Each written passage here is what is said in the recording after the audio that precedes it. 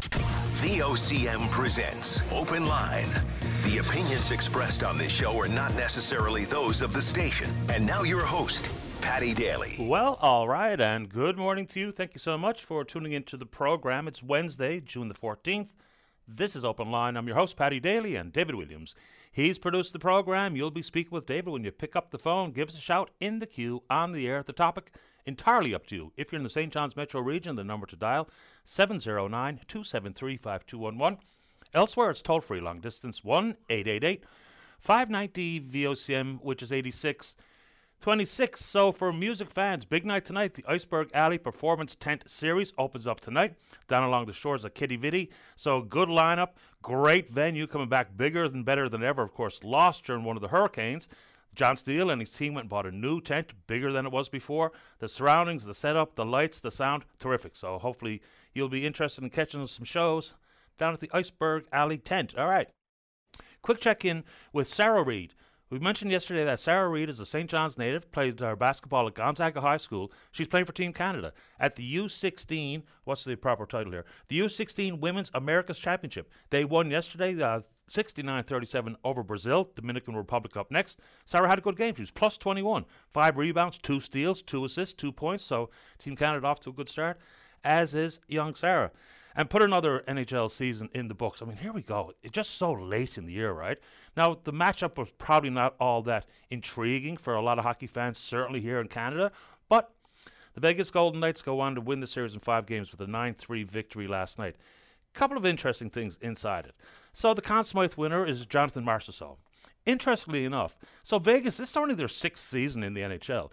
They were given a lot of razz back in 2017 during the expansion draft because they were able to start not with a classic expansion type team, but a real heavyweight team. Made their way all the way to the Stanley Cup Finals and now have a cup under their belt. One of the players that used to play for Florida that was left eligible in the expansion draft was Jonathan Marchessault, and he wins the Conn Smythe. So a bit of full circle on that front, but that's it for the hockey this year. And a new rink going to be open here in the city of St. John's. Bravo to all involved. So Capital Subaru is going to be the title sponsor. The Capital Subaru Arena is going to be in the former Action Adventure Park right there on Hebron Way. It's not a full-size rink like you'd be accustomed to. A little bit more geared towards the younger athletes. So good luck to them. So there is a lot of demand for ice time here in the province. This is probably going to fill a niche. It's also going to be wheelchair accessible. So good luck and congrats to those involved and behind the new ice surface coming. And the folks who are going to be running it, the Avalon Arena Association, who also run and operate twin rinks in St. John's. All right. So out beating around yesterday, notice a fair number of out-of-province license plates. Probably tourists, right? And their only way to get here is via Marine Atlantic. You know, it used to be Marine Atlantic got a lot of attention. Especially remember back when Jerry Byrne was a member of the Liberal federal government, and he used to talk about it all the time. Look, Marine Atlantic paused their increase from 13 to 17% on the fuel surcharge until December, and we don't know if it's going to come to pass or not. Very much mimicking what's being done at the Confederation Bridge, joining PEI to the mainland. No increase in tolls this year, as that province and this province tries to rebound economically. So the one thing that doesn't get enough attention, and I would suggest, if I was the Member of Parliament for the area, sitting on the government side or otherwise, and that case would be Goody Hutchings, member for Long Range Mountains, also the minister responsible for rural economic development, the key to control costs with Marine Atlantic is the cost recovery model. They have to recover 65% of operating costs through the sale of passage. It's just too dear. So if it was me and my portfolio, just think about the rural economic development driven by people coming across Marine Atlantic. We should indeed be at the table talking about that with the feds. You know, much more akin to a 50% recovery model so we can control fares. Look, it's really expensive to travel across, and it is our link, and people say it's the responsibility of Confederation because that is our highway, but it still costs an awful lot to travel that stretch of highway compared to being traveling on the blacktop on the traditional highway. So I think we should focus a little bit more on that. What do you think? And some of the vehicles, I saw one in particular, it's a dead giveaway when you see an electric vehicle because the front grille doesn't have the openings for air to pass through to keep the engine cool. So this is interesting. Now, it doesn't matter whether or not you want an electric vehicle or interested in electric vehicles or interested in mining the critical components that we have here in droves in this province, but Newfoundland Power are looking down the road, and rightfully so, because as the country talks about decarbonising, We can talk about whether it be carbon tax or clean fuel regulations or whatever you like, but if there's going to be a spike in demand for electric and hybrid vehicles, we're going to have to talk about generation, distribution, and transmission. At this moment in time, very little focus on that, because infrastructure dollars not only have to have planning in place, but also it's going to come at a cost. And as a result, Newfoundland Power is going to the PUB to ask for the monies to run an electric vehicle load management pilot project. At this moment in time, there's somewhere in the neighborhood of 3,000 electric and hybrid vehicles in the province. They are forecasting a whopping big increase. So whether it be the folks that drive Electric NL, and Newfoundland Power agrees with their assessment, is that it looks like, they say, and I guess this is just evaluating the growth year over year and maybe forecasting for expanded growth year over year, they think there's going to be somewhere in the neighborhood of 100,000 to 200,000 electric vehicles operating in this province by 2040. So Newfoundland Power is asking the PUB to do this so they can see how they can encourage people to charge their vehicles off peak demand. So overnight, for instance, when most of us are asleep. Makes a lot of sense to me, because if they can't figure out a path, and it may indeed come with an infrastructure cost, they've got to get out in front of it, because the demand is going to grow. At what rate or pace, I don't know. But growth last year was impressive. And just to talk about the cost of operating. Some people will think electric vehicle or hybrid about emissions and carbon footprint. Fair enough. Others would point to the cost of operating the vehicle. So John Seary, who's the co-founder of Drive Electric NL, he drove his electric pickup truck across the country. The cost, $500 for charging the truck. Just think about it. For all of us who have bigger rigs, you can't get across the island necessarily for $500. So that's one of the key features. And yes, there might only be somewhere in the neighborhood of 3,000 vehicles such as those here in the province now. And the pilot project will cost them $1.5 million. That will come from the electrification cost deferral account at Newfoundland Power. But here's how it's, sometimes it lags across the country for us to catch up to trends, whether it be with the hula hoop, the frisbee, or electric vehicles. So there's about less than 1% of the province's 383,000 vehicles are electric or hybrid. Compare that to British Columbia. 20% of all new vehicles are electric. So the growth looks like it's coming, and the preparation, of course, has got to be in place. Will it be easy enough to encourage people to charge off-peak, and how it works with, say, the highway charging stations or what have you? And, of course, we've heard from the consumer advocate, Dennis Brown, saying he doesn't think that the utilities, or the ratepayers, should pay for the installation of any of these fast charging stations. It should be the responsibility for electric vehicle owners. Interesting position, and I think he gets some support on that front. So we can talk about that, but it's the operating cost that looks really attractive to me. So we're going to consider it down the line, but I think that's a worthwhile exercise at Newfoundland Power. But just think about it on the national stage. There is absolutely an opportunity to generate more power, but is the grid capable of transmitting or distributing the increased requirement for electricity, regardless of the source? I would suggest no. And also on that front, when you talk electricity, it's hard to ignore the elephant in the room, or in some people's minds, the boogeyman in the room, is Hydro-Quebec. They've got a new top man in position. We do know there's been some preliminary discussions between this province and Premier of Quebec and or our utility, Hydro, and Hydro-Quebec, because 2041 is around the corner. And it's not only, getting to know what those negotiations or discussions look like, but there was actually a committee struck in this province to look at the real-life implications, the upsides, the facts, the realities associated with the expiration of that contract in 2041. So I think maybe just, I don't think that shows our hand. It doesn't jeopardize these discussions or negotiations if the public is aware of what exactly is going to happen in 2041. Some people think it's our golden ticket. Some people think, well, maybe not the big economic upside that we think it might be, because Hydro-Quebec and their equity stake doesn't go away. It would just be a change between possibly now and 41, or 41 thereafter, with just how much we get per kilowatt hour. So if you want to take it on, we can do it.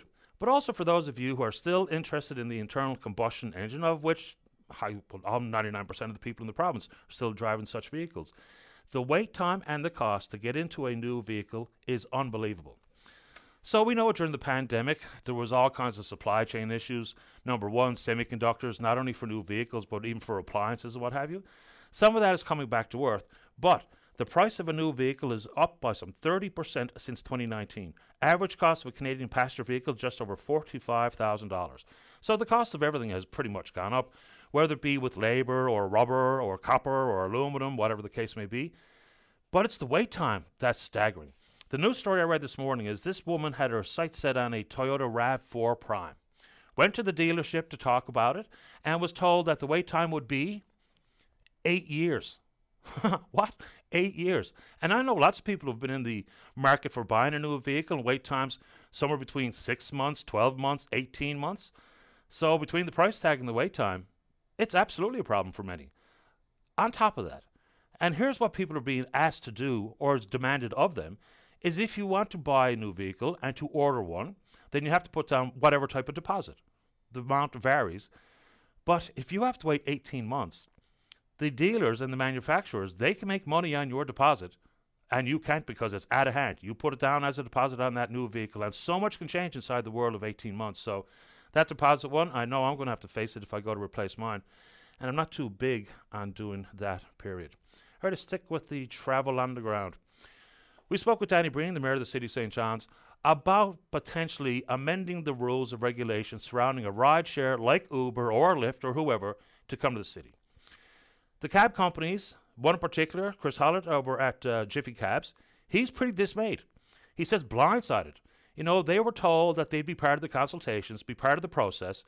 Uber said they weren't really interested in coming here because at one point the city said the Uber drivers would have to register just like a taxi company and the same implications regarding rules, regulations, insurance, and what have you. And Uber said, well, that doesn't match our business model, so not interested. Now the city is wanting to openly review the rules to entice Uber to come, and Chris Hollett at Jiffy says that is not on because you told us we'd be part of it, and we weren't. We were blindsided. The question I would have, and we're trying to see if Mr. Hollett has time for the program this morning. He's trying his best, that company and the taxi industry is trying their best to service the needs of the taxi riding public. But they're having a hard time getting drivers, mostly because of the insurance implications, which is absolutely wild. They didn't have any luck when they were looking to try to amend those rules so that my driver's abstract as a taxi driver was what evaluated my insurance premium, versus automatically being in the industry and falling into facility insurance or faculty insurance without any consideration of your own driving record. So that hasn't helped. My question for Mr. Hollett would be, and if he's listening now, he can prepare for it, is if the taxi industry, with their inability to get enough drivers out there to satisfy the needs, would Uber devastate their business, or would it just further enhance the opportunity for people like me to get, whether it be an Uber or a Jiffy or whatever other cab company, or ride to and fro wherever I'm going? So I'm looking forward to speak with Mr. Hollett because that is a big one. And yes, people make the point, if you're a taxi driver now and Uber comes to town, then you can simply become an Uber driver. But that's sort of missed the point that the cab companies are making. All right, some good news on the economic front. So we were told last Friday that a deal had been struck for a new purchaser and operator at the St. Lawrence fluorspar mine, and it's happened. It's good news, and so it's a South African lawyer. He's a director with a Singapore-based equity firm called Ahmed Funds. They manage some $1.4 billion in assets. Apparently, he has a very good track record with his investments in this world. The price tag to purchase the mine was $25 million. It's been a 15-month roller coaster waiting for the insolvency process to take place, but now it's done. Couple of things. It feels like good news, right? So at the time when the mine was shuttered, there were some 280 people working there. The new operators have not set a target for the number of jobs. They didn't want to commit to a number. Okay. They are going to invest in the facility itself because it requires an investment. They say it is a absolutely terrific spread of fluorspar there. It's the only fluorspar mine in North America, as a matter of fact. And it's used for all kinds of stuff, lithium batteries, what have you. But here's where we have questions about the money. And where you stand depends on where you sit. So the province was one of the secured creditors. And Canada Fluorspar owed us some $17 million. And we're not getting it. That's gone. That's one thing. And so then it's also the case that the province is going to put in about $3.8 million towards a water treatment management plan at the site to assist in restarting the mine. So for some people, that will say that we just invested $4 million with no return, cash on the barrel headwise. The minister responsible, Andrew Parsons, I'm sure his thought is we would either have no mine and say goodbye to the $17 million, or for the cost of $3.8 million, the mine is back in action, the jobs will be created, and the economic spin-offs. So again, some people will say, well, this is a wise investment. Others will say, not so much. We just paid to have a business come to town. $25 million for a very attractive and lucrative product like Fluorspar. But for the folks on the Burin Peninsula, absolutely good news. Will it indeed give people an opportunity to come home as a tradesperson who maybe once worked in the Fluorspar mine? We'll see. And also on that front, talking about population growth, some new numbers out there. So APEC celebrating their anniversary with a conference called Building Atlantic Canada. The population of Newfoundland and Labrador grew some 2% last year. St. John's added 5,000 people, as a matter of fact. That's all good because population growth drives investment. A lot of that population growth will be through immigration and through international students. But it does, again, come with a pressure point.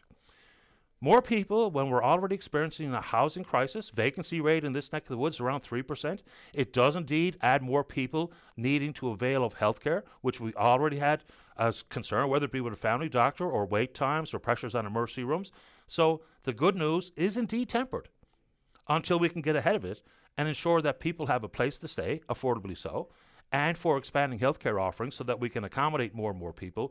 But on that front, population growth also has to come with the province, who tried last year to deal with improving fertility services in the province, going back to the well. This is a big one, because what they did is they offered people some money to travel as far as Calgary to get in vitro fertilization services. About 121 people have received that subsidy of $5,000 per cycle for up to 3 cycles, meaning 3 trips. So 45 had availed it a second time, 11 availed it a third time. It's cost over $800,000 for those $5,000 pots of money to families to travel for in vitro. That would be the key. Expansion of services. Apparently, we have the expertise and the professionals here to have our own fertilization clinic, IVF clinic.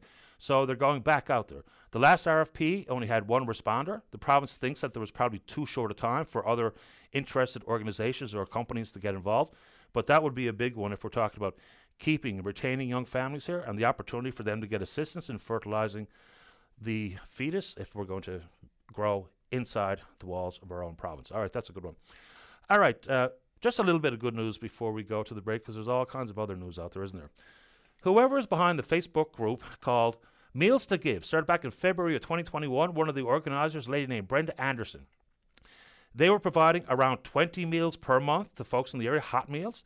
Now that's grown. So about 180 people receive meals each month, including 76 families.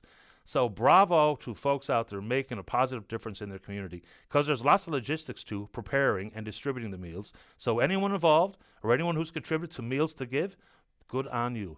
We're on Twitter. We're VOCM Openline. Follow us there. Email address is openline@vocm.com. The topic, entirely up to you as long as you pick up the phone, get in the queue during this break. Don't go away. Welcome back to the program. Well, we were talking about Chris Hollett, the Jiffy Cabs owner, in the preamble, and he joins us right now on line number 3 to kick off the program. Good morning, Chris. You're on the air.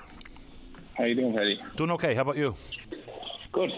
So take us back to your initial conversations with the city and or the mayor specifically about some of the rumbles or rumors that people were, talking about. What if we get a ride-sharing company to come like Uber? So bring us back to where these conversations first began. Well, once there was, a rumble of the possibility, the provincial government announced initially that they were looking at changing some insurance regulations to allow rideshares to operate in the province, and then we had meetings with the city about how that would look like for our taxi bylaws, given that we're, taxis or rideshares are the same thing. To pick people up, they drop them off. Obviously, we want to be involved if it affects our business. So we had a meeting.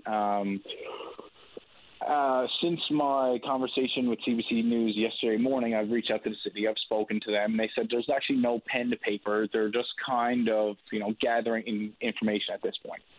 So, yeah, I was upset because the way the news article was written initially over the weekend was that they were coming and the city had the laws done. Now I find out that they're actually not done. They're just still doing their homework.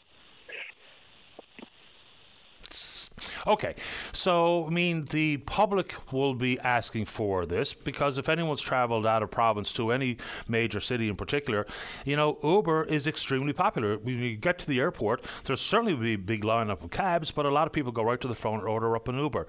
So I know, and you say that you're doing your very best to serve the public. But when the costs are so extraordinary to be a cab driver, insurance in particular, ongoing operating costs or upkeep of your vehicle, which has exploded as well, that it's been hard to get drivers.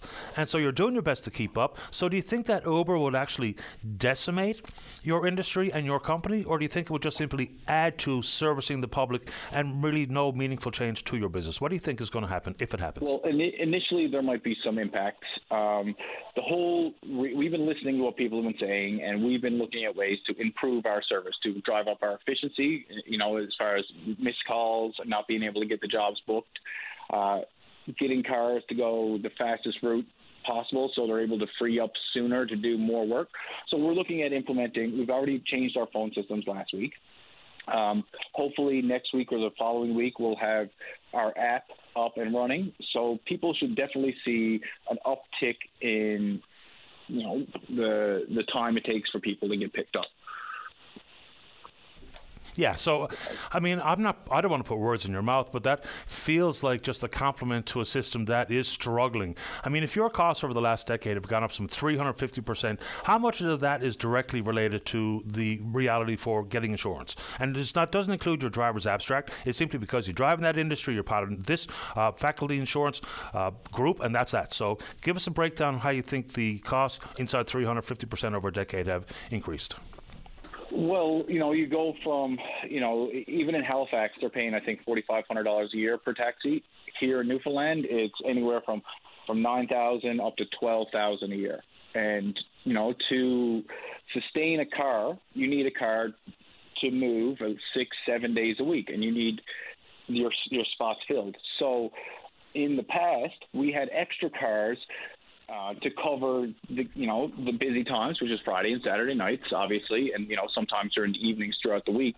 We had extra cars that were able to be there, when drivers we're having to turn drivers away on a Friday and Saturday night because we don't have enough vehicles. We don't have enough vehicles because the insurance rates are too high. The insurance rates are too high because there's too many easy payouts, people hitting, quote unquote, the auto lotto, and they're getting paid out. Very little investigation. So when we're in the pool of facility insurance in the taxi industry and people just keep getting paid out, no questions asked, there needs to be insurance reform. Or there needs to be something done special to allow, because I've talked to other taxi operators yesterday, and they said if insurance went back to $4,000 or $5,000 a year, they could put another 10 cars on and cover the costs and cover the gaps in service. No sweat. I'm still recovering from COVID. I mean, I lost 70 cars over COVID overnight, and to put those cars back on the road at a flip of a switch, it's not realistic. People moved on, they retrained. The industry wasn't fully allowed to operate, the way it was. People were only allowed to sit in the back seats, so we were having to send more cars for the same amount of work as we had to do before. So what would be your plea to the mayor so that you're not on the outside looking in or getting blindsided in the future? What's your overall message for not only involvement, for how to proceed on this file? Well, if ride shares are allowed to come in here, if they're a taxi service, they should have to hold commercial insurance just like we do. They should have to be inspected and regulated by the city. We can't just have 1,000 Ubers just all of a sudden show up. And I mean, where would the taxi industry be if they just opened it up and it was a free for all? That would be detrimental. So it's working with the city and to let them know our concerns, because essentially, they're not going to put us out of business, but in an extreme case, maybe they would. Maybe they'll put individual car owners out of business, and they might say they move on, they can't afford the cost because they're not making the work back. Like if you call me today, you call right now, our cabs are going flat out. You can get a cab within timely manner. There's some gaps there around supper time, which we realize. We're trying to work on that, trying to extend our shifts a little bit to cover the 3 to 6 p.m. rush that there seems to be every day. And putting this new system in is just trying to improve our service for the public. Like, we understand nothing is perfect, but we're not blind to that fact. We're working with app developers to ensure that the transition is smooth and that people are getting a timely service and stuff like that. So if I put that in my cars. If the other car taxi owners are putting it, which I know they are, they're coming out, within the next couple of weeks as well. Hopefully that'll, bump up our service. Will there ever be a need for rideshare at that point? I don't know. We're going to have to let it all shake out. I appreciate the time this morning, Chris. Anything else before we say goodbye?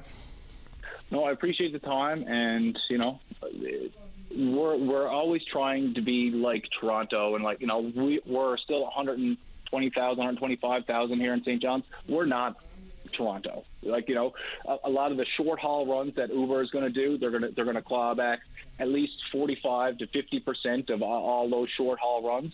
So yeah, okay, you got a fly-by-wire kind of guy coming in and wanting to make some money on rideshare. They're not going to make a decent enough living.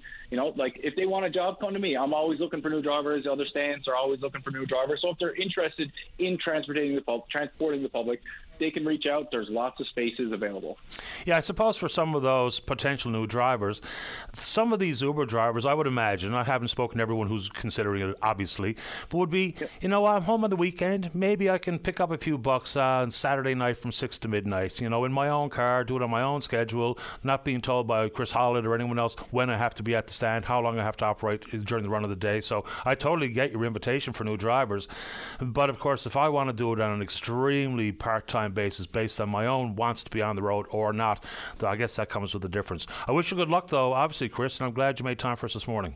If they're looking at doing that on a part-time basis, they should be insured as a commercial vehicle, because at the end of the day, that is a work vehicle, and you need to be registered like that.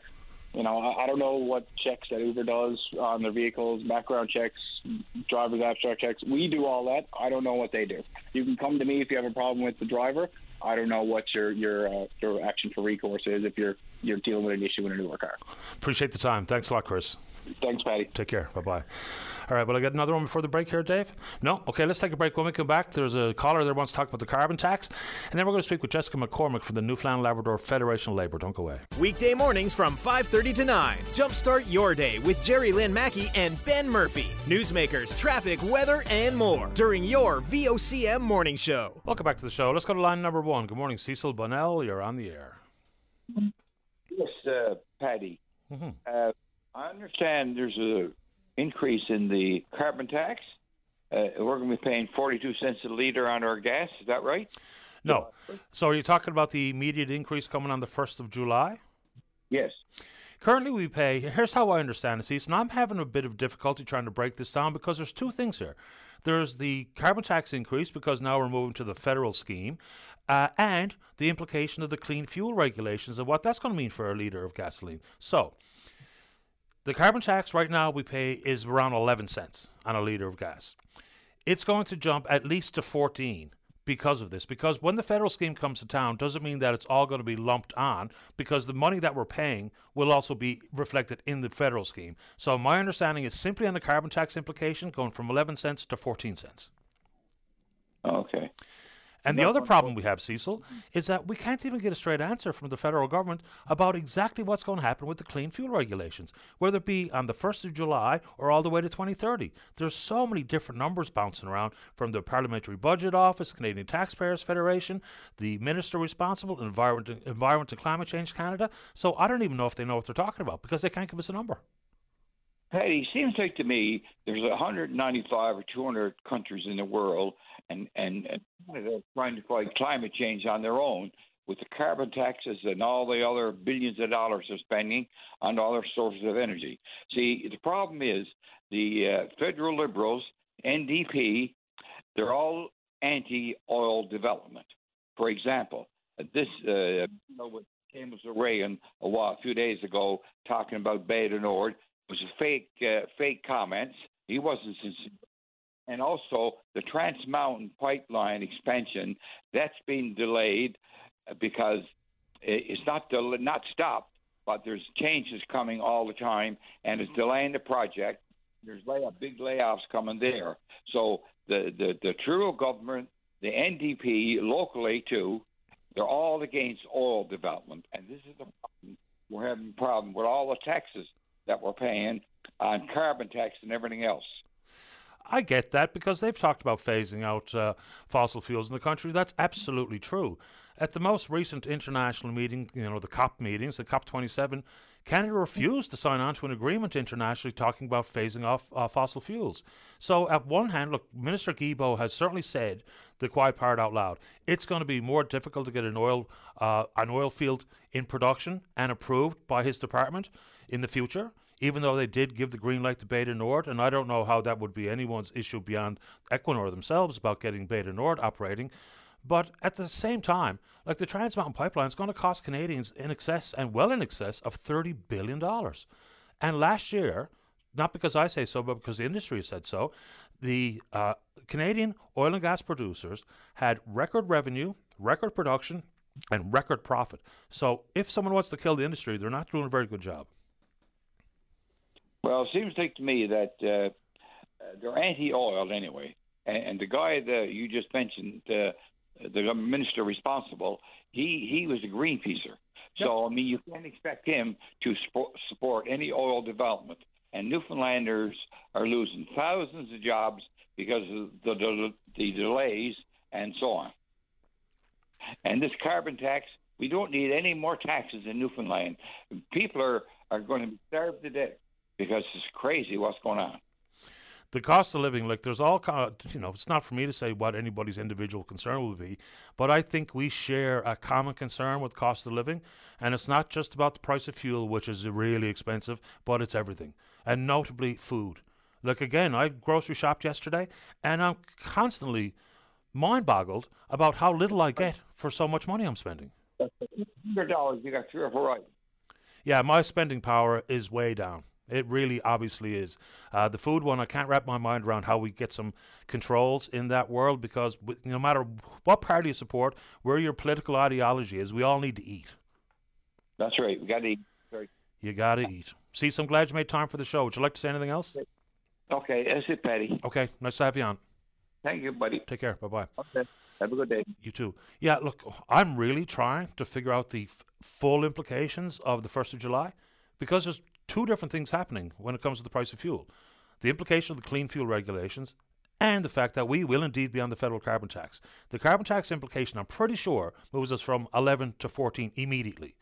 Then you add in whatever additional cost, because the refineries aren't going to suffer it, even though their margins have gone from 10 cents a litre to about 50 cents a litre since 2019, it's going to be transferred to us. But you would think that between Minister Freeland and Minister Guilbeault or somebody else, they could tell me exactly what that implication is, but nobody can.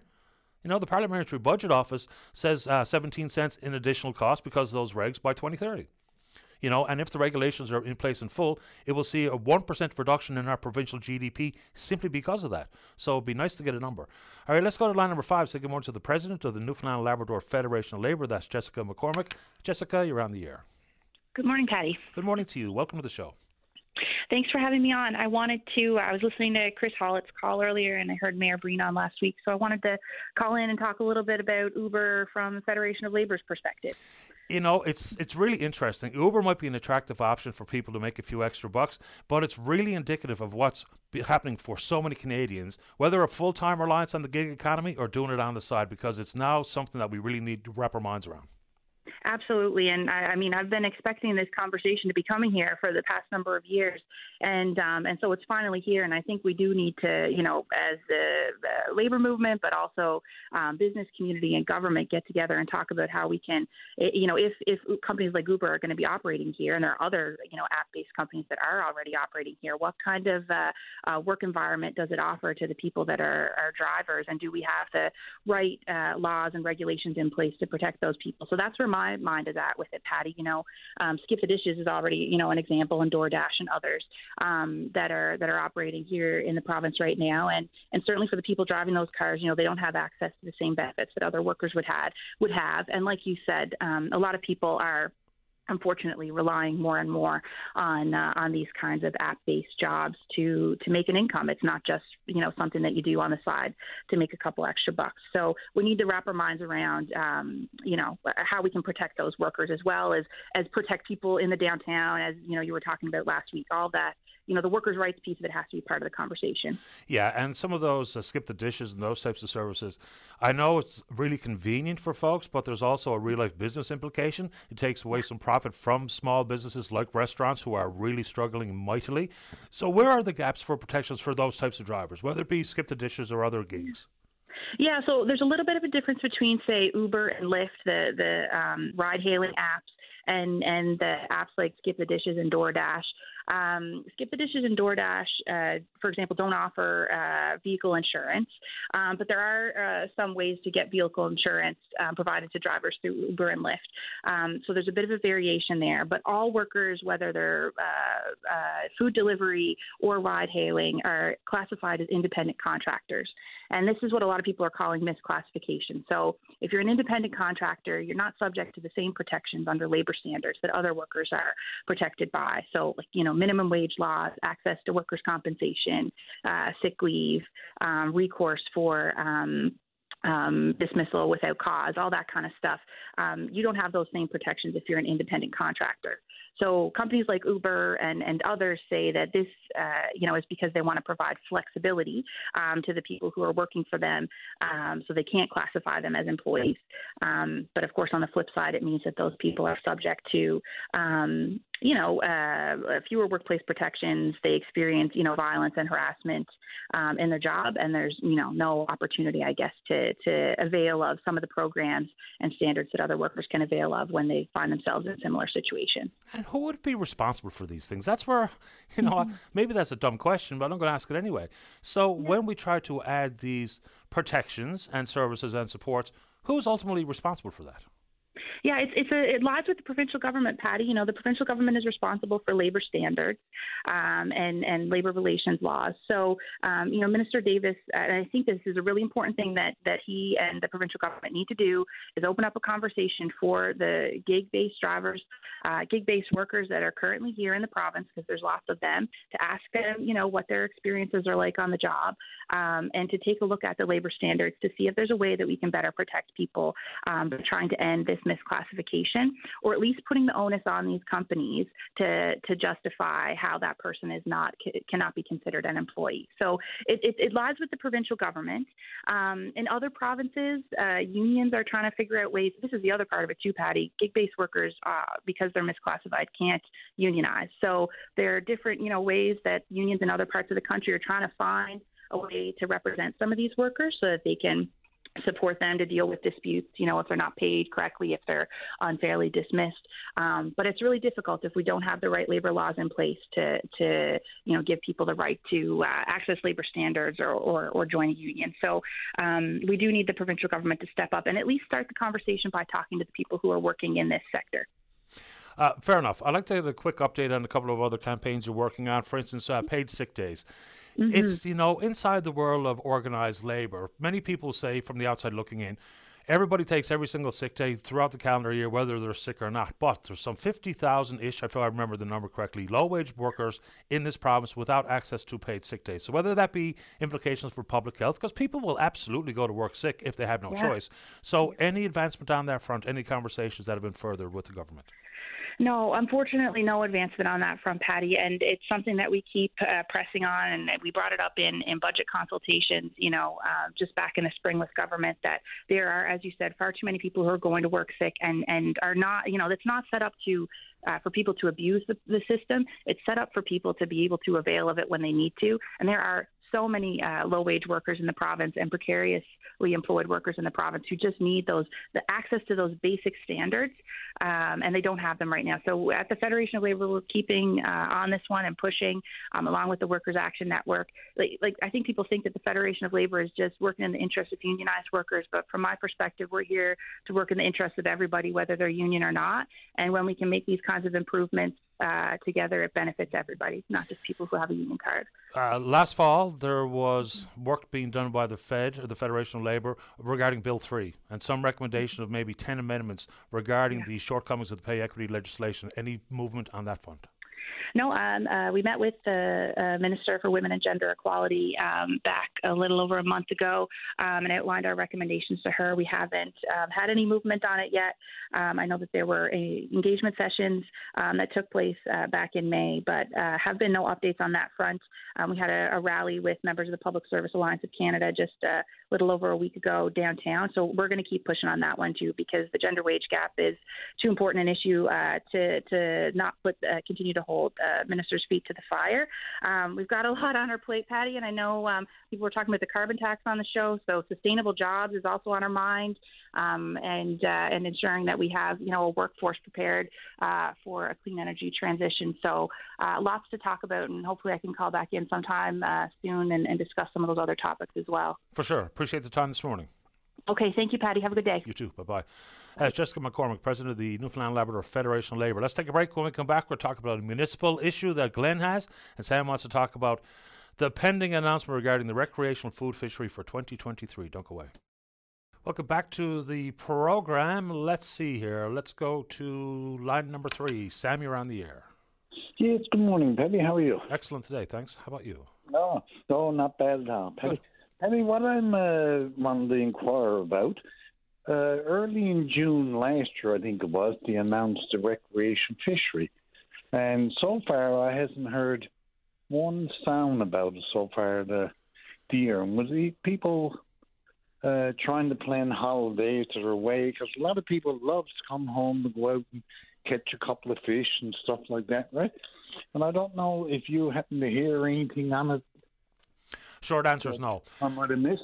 No, so look, this one is an annual issue with DFO. And I don't know how many people plan holidays, but that's not even necessarily the point, is it? Because last year, it was just like the year before. 39 days. Last year, the season began on Saturday, the 2nd of July. I don't think we found out about the rules, whether it be the need for licenses or tags or when it starts or boat limit, until the 22nd of June.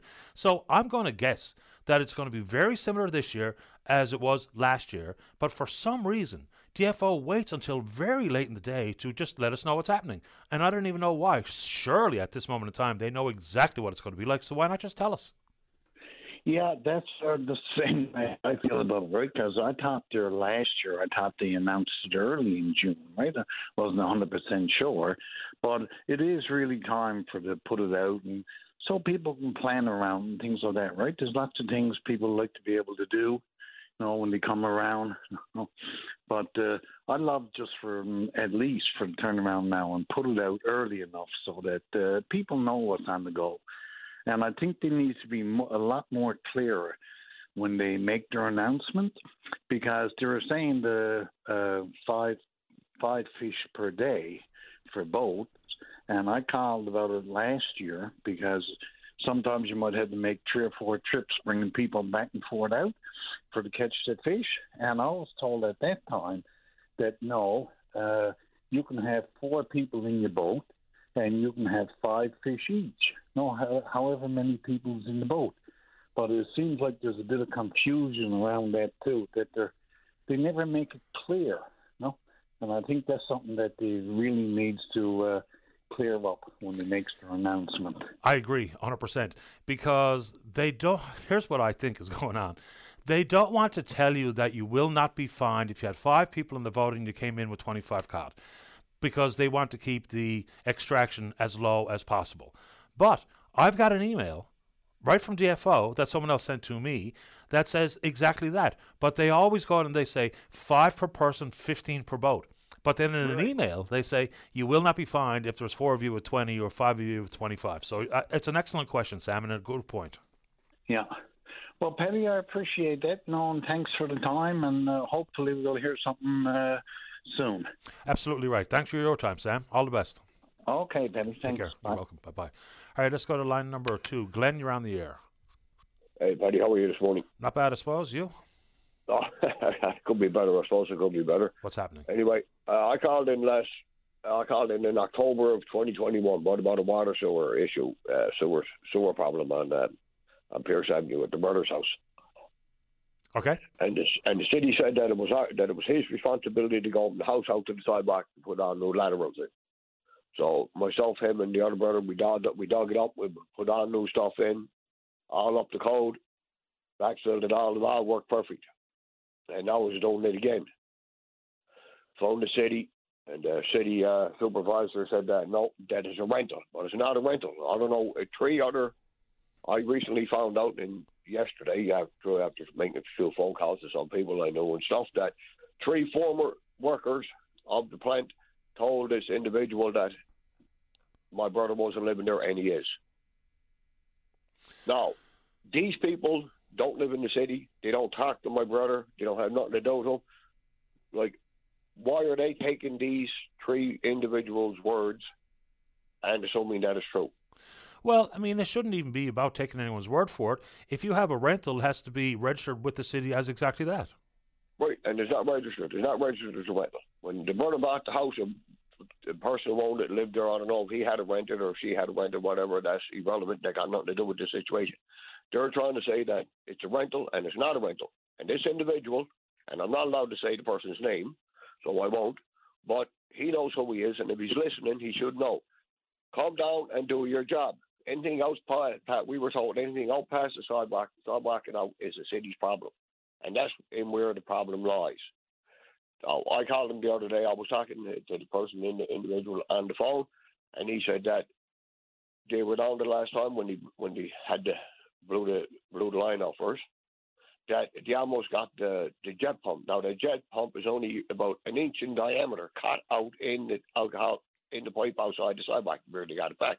Now, obviously, there's a problem there, but you don't want to come down and do it because it's on a one-way street. And that's what I'm thinking. Like, everything is, first you wouldn't go in under the house to do because they said it was a crawl space, which is about 4.5 feet down there. And then no one else had a problem coming in. Alfonso's or anyone else never had a problem coming in, blowing it out. So when we put the new laterals in, we put a clean out on the outside, make it easier for the city. They still don't want to come in and do nothing about it. Now, it's flooded out again. We just had it fixed 2 weeks ago. Almost 2.5, almost 3 weeks ago. And the lady down to the city said that if it happens again, call us back, we'll come in and we'll come down and do it. It happened again. Now the city said we're not coming in to do it. We got it, that the brother got to go dig it all up out in the street and everything and put everything in brand new. That's not our problem. They're old clay pipes. That's what's out there. That's the problem. And I'm bewildered. I just left the cap. I was down yesterday and checked on it to see, and everything's coming up through the clean out on the land. So I just left it open. That's like you can't even use the facilities there. I'm a little surprised you're even allowed to do it. Yeah, that's what I'm talking about. This is beyond me. And they're saying that it's a rental unit. They don't do rental units. They don't do this. I know it's for a fact, Patty, and I got pictures of them doing it. The city workers ain't doing this. A house on the southeast corner of Blackmarsh Road and Albury Lane, putting in no water, no sewer system for the person there, and it's a rental unit. I got it on camera, them doing it. I took pictures of it. The city don't want to come in and do the work there. Why, I don't know. The brother said, I'll even pay for him to come in and do it, he said. But I can't pay it all, like one lump sum. Like he's only a worker too. You know what I mean? Yeah, well, there was actually another story out in Kilbride, of course, when they did some of the upgrades, including sewer work, and all of a sudden people woke up, checked the mailbox, bill for $10,000. So there's more to it than this. Do you have access to an email, Glenn? No, I don't myself personally. I don't have an email because I got a flip phone, and that's what I use because them stupid fandangle phones with the flat screens in it, they're hackable. But anyway, if I had a fax number for or an email or something for you or something, or I can get your producer to give it to me, I can get an email to you. Okay, mine's an easy one. It's just openline@vocm.com. Okay, openline@vocm.com. That's it. Okay, Openline. Just send me some details because I will follow up. I have a couple of questions about even being allowed to do it or why the city won't do it. VOCM.com? That's it. Openline, VOCM. At VOCM.com, yeah. At Yep. VOCM.com. Okay. All right, go ahead, Paddy. Shoot away. Send it along. Thanks for this, Glenn. Yeah, so, I don't understand, man. Like, why you won't come in? Like, you know, it's like, it's weird. Well, I'll see what I can find out. That's why I'm asking for an email so I can have a few more details, including whatever names you want to supply. And when you send me that, I'll do the follow-up. I'd appreciate that, Paddy. And it's like this is retarded. Like paying No. taxes on time. Yeah. Everything. All right, thank you. Okay, you're welcome. All the best. Bye-bye. Bye-bye. Yeah, like, number one, I didn't think you were allowed to mess with municipal infrastructure like that, whether it be to do your own repairs or to investigate how and why something backed up. I know, like, for instance, when we had the flood of the basement, the most frustrating time of life, you know, we had the plumbing company come in to see what happened and do the repairs along with Service Master and whatnot. And they put the old camera down through to see what blockages might have contributed to the problem and, you know, keep that on file so that we can connect with the city, say we need something, whether it be tree branches or roots or whatever getting into the pipes, and or just build up over the course of the decades that home has been on that property. But that's a bit of a strange one. All right, how are we doing on the telephone, David?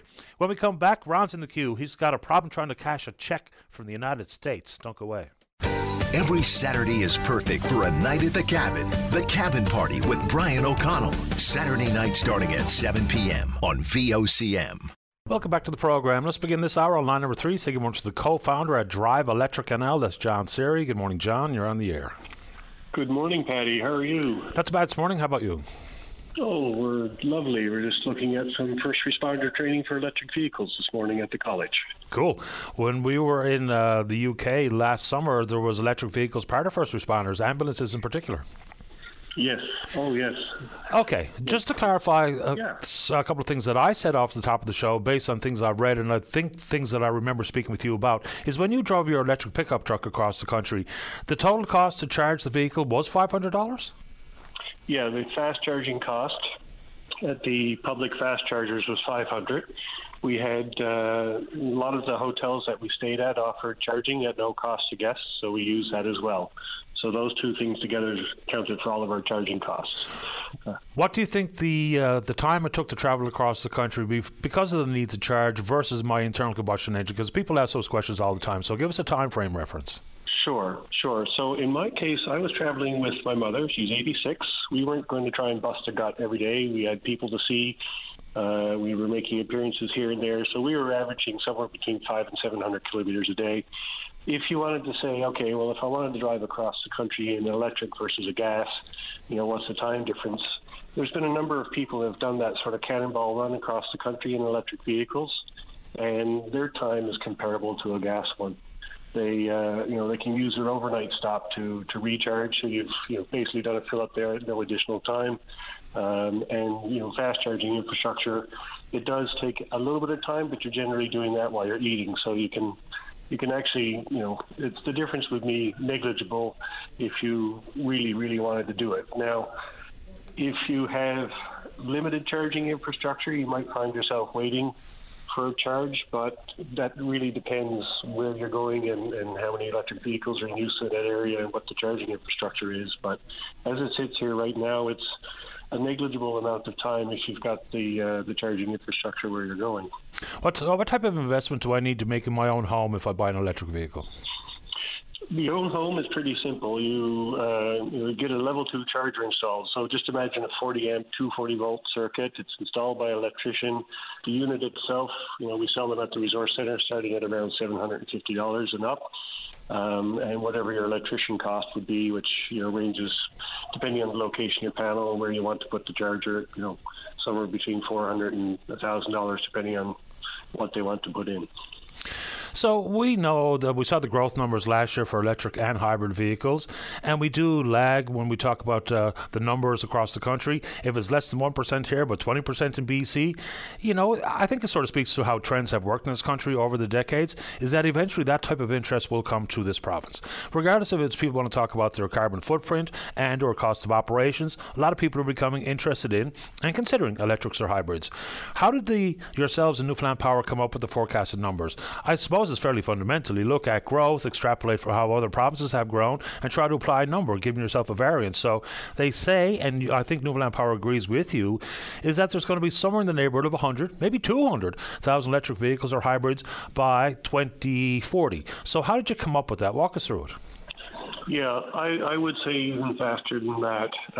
The reality is, everybody in this province is really burdened with the high cost of running a gas vehicle. It's not just the fuel; it's the maintenance that goes with it. And if you go and buy a new car right now, and the first thing they tell you is, okay, when you're coming back in for your first oil change, and we'll want to see you for this and this and this and this, and you suddenly realize you just bought a subscription to a fairly expensive maintenance schedule. If you look at the maintenance schedule of the Lightning, it's every 16,000, it's inspect. If you went and bought a Tesla, the maintenance schedule is 0. So to put it another way, driving a gas car is costing you 8 times as much for the distance as an electric car, just in fuel and the recognized maintenance. So that kind of a savings, I mean, look at the effort that people put in to save a few cents per liter on gasoline when they know it's going up the next day, how long they'll line up at a gas station.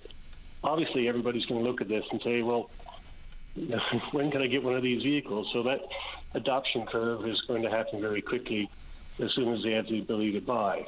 You don't have to look very far to see the effect of online streaming videos compared to the video rental store, or how quickly film cameras disappeared and entire companies evaporated when we realized we could do a digital camera in our phone. And that's basically what we're going to see. So I would say it would be sooner than 2040. We have an advantage in this province that the cars that people want to buy are now beginning to be manufactured, so the uptake for us will be quicker than parts of the country that started several years before us. And improvements to the vehicle, the battery included, will inevitably happen. And it's not even just consumers that are going to be, someone say, well, John Series pushing electric vehicles for some unknown reason. The car manufacturers are very quickly turning their attention to these because that's where demand is. So it's just a pretty organic transition as far as I can tell. So inside this plan by Newfoundland Power to approach the Public Utilities Board to try to fund this electric vehicle load management pilot project, the concept there is to try to encourage people to charge in off-peak hours. So, notably when you're asleep. So you just plug it in when you go to bed, and so very few people are showering, got the dishwasher or the washing machine going, all the big draws on electricity. How should that message look? Because people are fickle and people are stuck to their routines and their habits, and they'll charge their vehicle when they think they want to charge their vehicle. So if you had your druthers and craft that message, what would it look like? Because for me, the argument will be, well, if you don't think this is the right play, then here's how much it's going to cost to expand transmission and infrastructure, which is going to come with a massive price tag possibly. Right. So the nice thing about electric vehicles compared to other loads, I mean, nobody's asking you to wait to cook your supper until after 8 o'clock. You can cook it as soon as you are ready to, and nobody's expecting you to keep the heat off until after midnight. But the charging of an electric vehicle, a typical day's driving is replaced in 2 to 4 hours of charging overnight. So if that charging happens the minute you get home or after 11 or at 2 a.m., it doesn't really make much difference.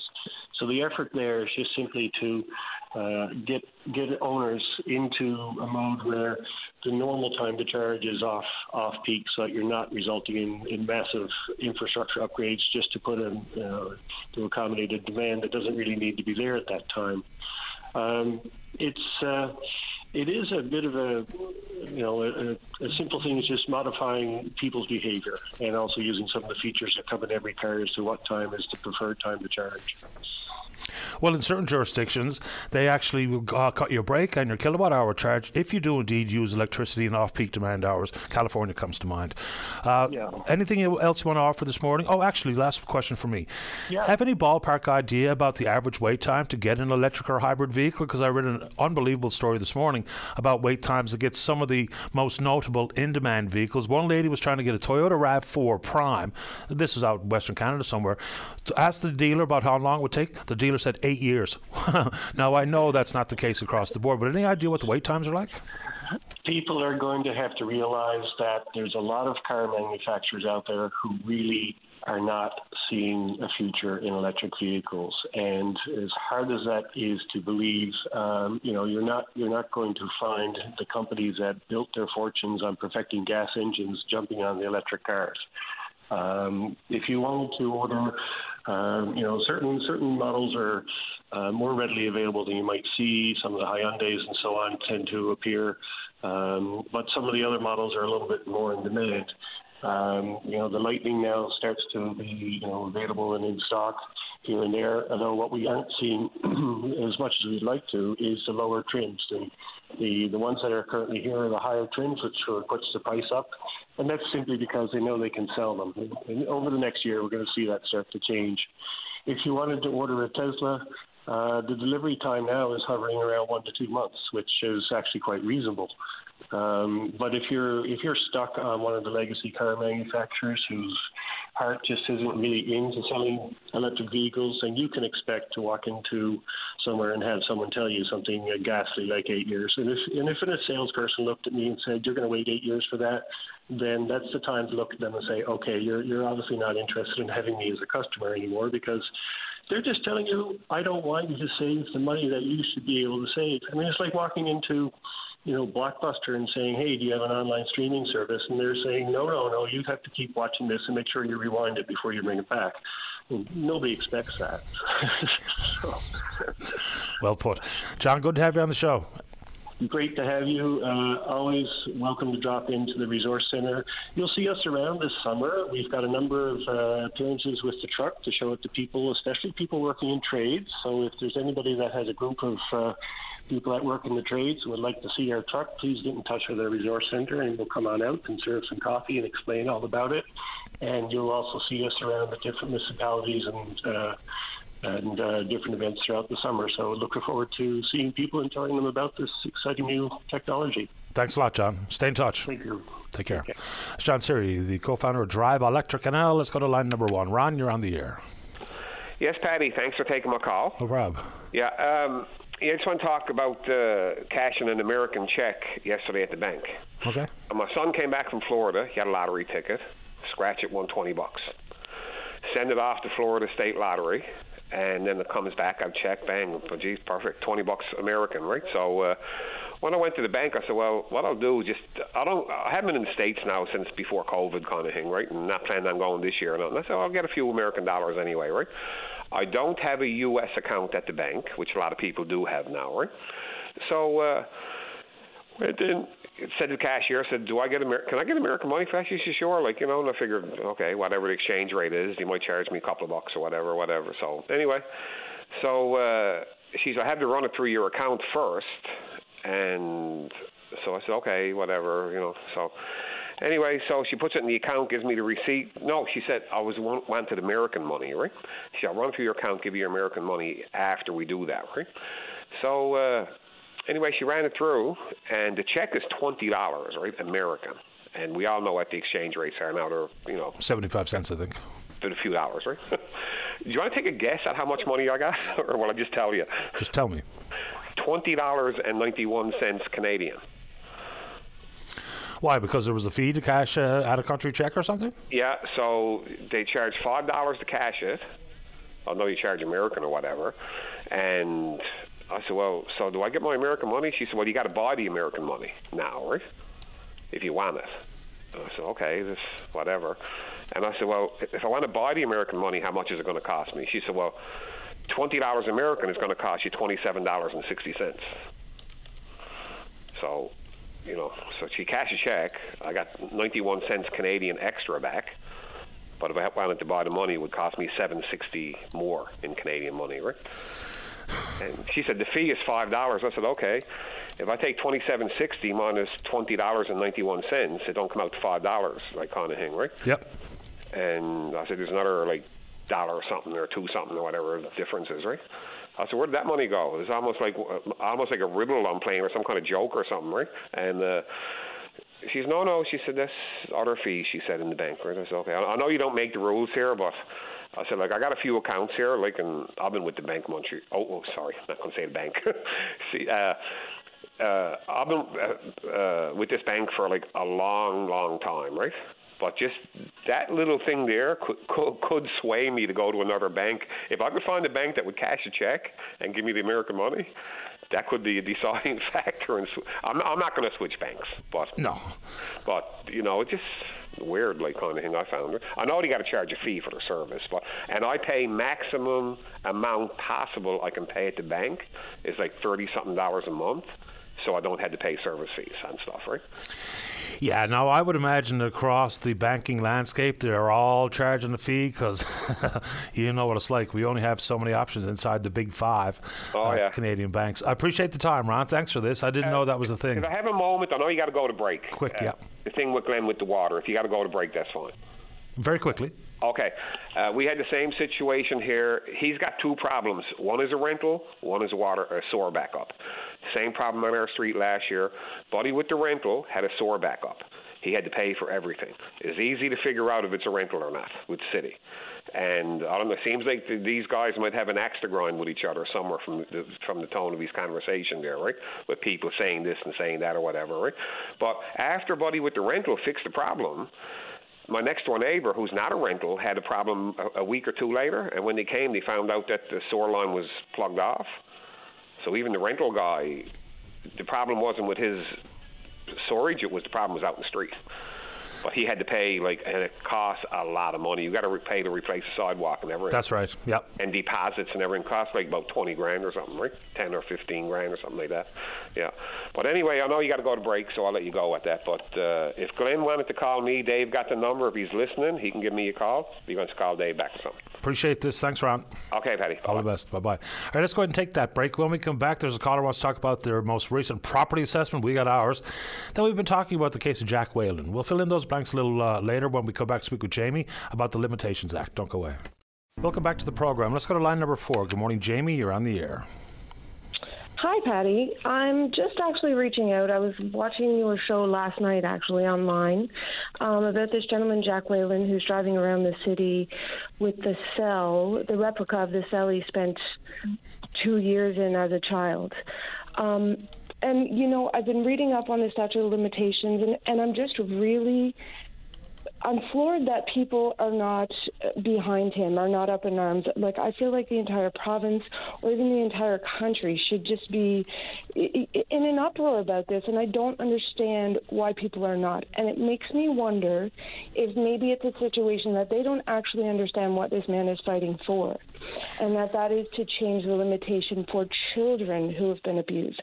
He's not trying to, fight for some guy who goes downtown and gets in a bar fight and wants a payout.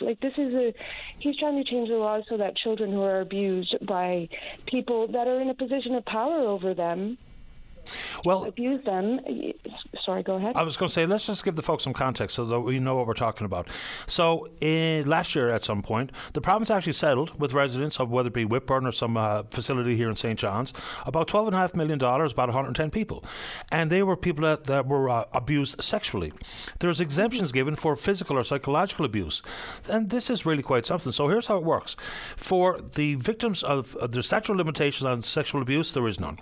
But if you are the victim of childhood physical abuse, you would have had to wait till your 21st birthday to come forward with a claim, or your 29th birthday if the abuse had been discovered late in life. So they're trying to say that physical or psychological abuse is not okay, but is not worthy of compensation. It's a pretty strange way to split that here.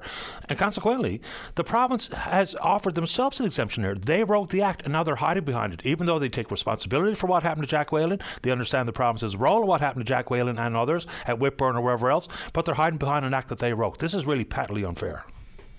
Exactly my point. And I think it's really important for people to stand up and fight back. And I mean, there needs to be a united front, because I'm sure Jack, we've all heard, I'm sure we all know people that have been in the same situation. Jack is not the only person that was tortured in these facilities as children. And, if we don't all scream as loud as we can that this law has to change, then nothing is going to be done. And I just don't understand why everybody is not as horrified as I am in this situation. Well, I am. I know. I heard that in your voice, which is why I wanted to call, because I really just feel so strongly that, everybody, there needs to be a united voice, and people need to stand up. And I really wonder, if the Justice Minister, if the people in power who could change these rules, if they spent a night or a day in that cell, I have to wonder, just imagine sitting there 13, 14, as an adult, even as an adult, a 47-year-old woman, to sit in a cell like that, you have to sit for, I think you said at one point it was over 80 days consecutively, and you're not allowed to put your feet up, and you're not allowed to lay down, or they'll take your blankets, or like that kind of torture between the ages of 13 and 17. Like you don't know how to process that. You don't know how to come back from that. So to say, okay, now you have 3 years to get your life together and do something about it is just, that's just absurd, and I don't understand. He was in the Whitburn detention facility for 4 years. He spent 730 days in solitary confinement. It's truly a remarkable story. In addition to that, he had grade 6 education when he went in. He came out with grade 6 education. So we betrayed the guy. And solitary confinement is widely understood to be cruel, unusual, and a form of torture. In 2019, the country said, we're not going to have solitary confinement in the prisons.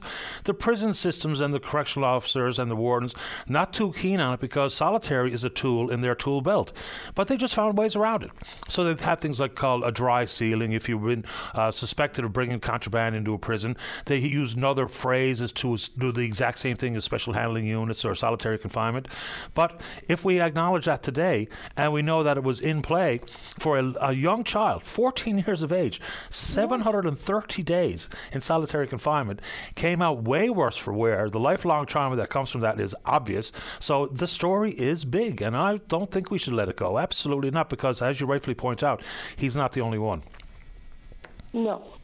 Unfortunately, it's a province that has a history of abusing children, a system that has a history of abusing children. And if we don't stand up now and change it, we'll be in the same position 40 years from now with some other person who is experiencing the same thing. Because I can guarantee you it's happening now. It's absolutely happening now, regardless of any laws that were changed in 2019 or any recognition of the fact that it's torture. It's still happening. And it has to, if society doesn't stand up and do something about it, then it will continue to happen. 100%, because it wasn't that long ago we found out stories of some 29 children that had died in provincial care, and many people didn't know, including the Child Youth Advocate. And so we've tried to repair that chain of command and how that information gets shared and disseminated and publicly available. This is a big story, and I'm glad you took the time to call us about it today, Jamie. Well, thank you for your time, and I do appreciate you bringing attention to this story. It's horrible. It's nothing short of horrific. Absolute madness. Appreciate the time. Stay in touch. Thank you, Patty. You have a great day. You too. Bye-bye. Take care. Bye. Oh, man. Take another one here, David? Yes. Let's go to line number 2. Perry, you're on the air. Good day, sir. Good day to you. I got a lot of health problems. I try and deal with the social assistance. I need the LVR kit. And the only places to get it is in Gander. I live in Kings Point. And the social assistance is turning me down because it's a public, private owner. Private owner, I'm only getting $4.25 an hour for me and my wife live off because of social assistance. Both of us can't work. It's impossible. I don't know why the social assistance thinks they're above the law. I don't know who makes the rules, but it wouldn't for Kathleen, Brian Ward's secretary. Right now, excuse my language, but they're crucifying me, and I'm dying. I got one lung. I need this kit to help to strengthen up that little bit of lung I got left.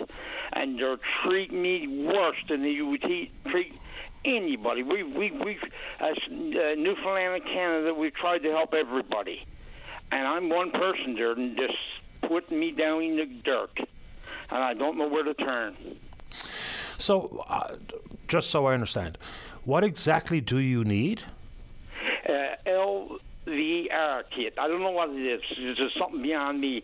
And the only place that got it is in Gander. So is it a kit that you have to go to a hospital to use, or something that you can bring home, or something that is attached to you, or how does it work? There's something to be attached to me, and they got to show me how to use it. Okay. Bring home. And so they're saying that this is a out-of-pocket kit. You have to pay out-of-pocket. It's on me. Pardon? It's on me to do. Okay. Do you know how much it costs? The kit. Well, the other part of social assistance is paying for it. traveling, whatever, anyway, but they won't give me the gas to go and get it. Even though I got a 21-year-old car, I got to go and pick it up in. And so, those assistance is abusing the poor. Have you applied directly through the medical transportation program itself and not social assistance? Yes, we've done it through medical transportation. Yes, we've done everything. Like I said, it wasn't for Kathleen in Springdale, I don't know what we would do. And like she said, they've canceled my appointments to see specialists and everything. Who are they?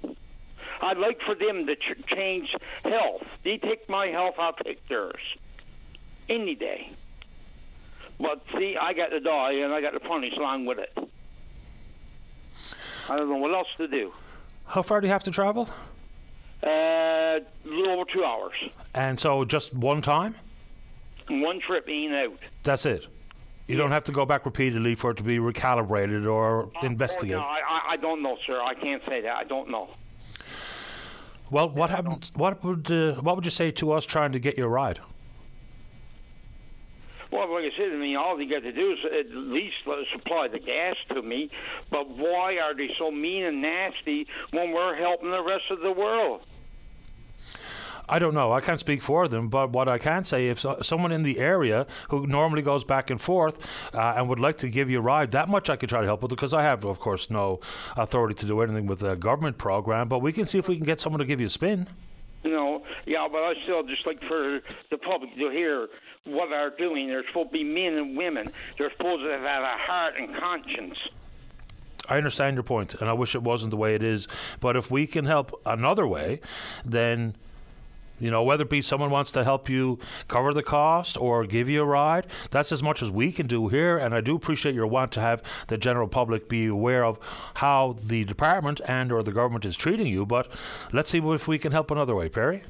Okay, well, they're low and disgusting for to say that to me. I'm only 59 years old. I understand. I'm too young, but I'm not old enough. They told me wait till I turn 65 to pay for me light bill. 65, and that come out of their mouths. See, I'm fighting depression, and I've been to.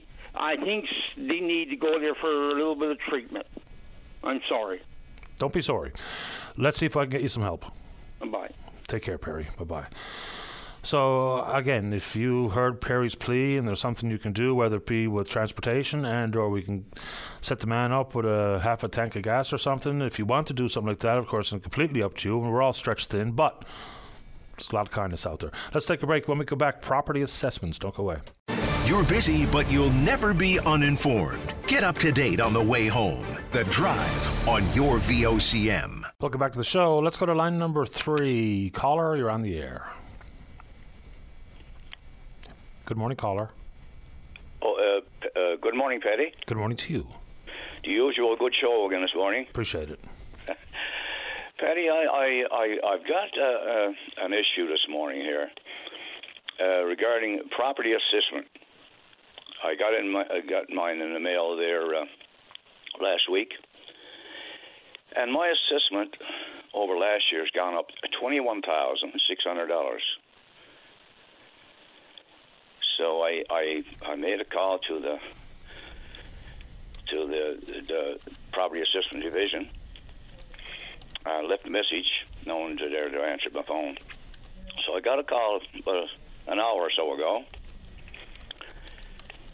and I went over with it, and he said the reason being, he said that property assessments has gone up all over.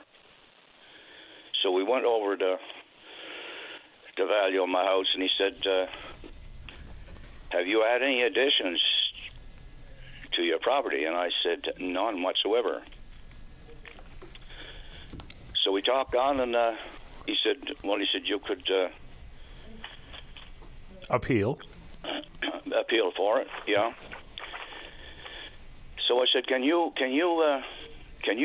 put a letter to me in the mail stating that what you just said, that my property has gone up because it's gone up all over?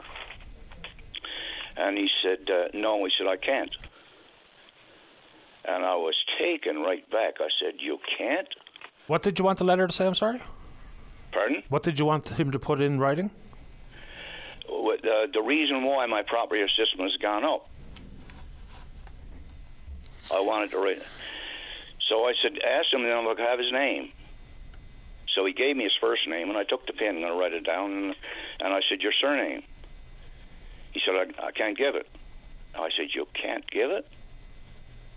And then I thought it was a scam call. Yeah. And he said, no. He said, I can't give it. And I said, any reason? Well, he said, I'm working from home. He said, and I don't want people coming to my home. Now, does that make sense to you, Patty? It's all a little bit odd. So where are you calling from? Where's your home? Marystown. So do you get an assessment every 2 years? Every year. You get one every year? Because not every part of the province does. I do in the city of St. John's. I get an annual assessment. Mine was up, but nowhere near that amount. No. I had some, curiously, someone sent me an email saying, and they're in Buren, and their assessment went up over $15,000. Yeah. I didn't have any additions to my house over the years, last number of years. And I don't see. I mean,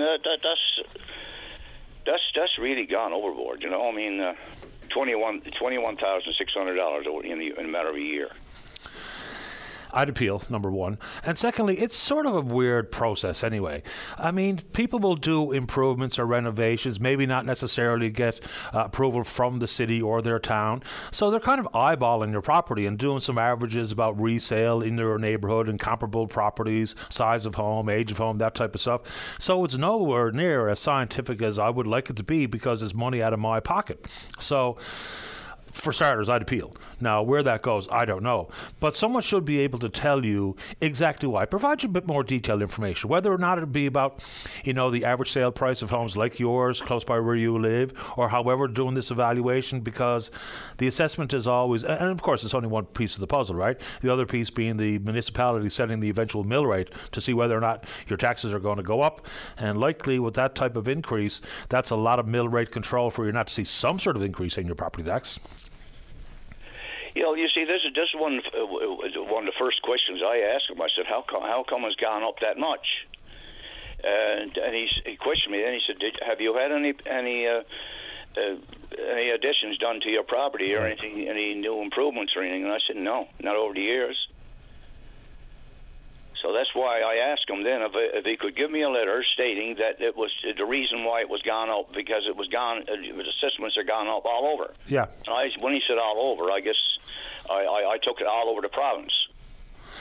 Well, I'm not so sure about that, but certainly places where you've seen a little economic shot in the arm will see increases, and it happens all the time here in town. But I don't know what they base this on necessarily, but the Municipal Assessment Agency, who is responsible for the vast majority of these pieces of work, I'll see if they want to come on and talk us through the process. Dave, let's do that. It's a municipal assessment period right now. Let's see if someone from the agency wants to come on and walk us through the process, whether it be in the urban settings or places like Marystown or Buren or Burgeo or wherever. I'm going to get a guest on. Yeah, it's beyond me. I mean, so I guess the appeals process is the route to go.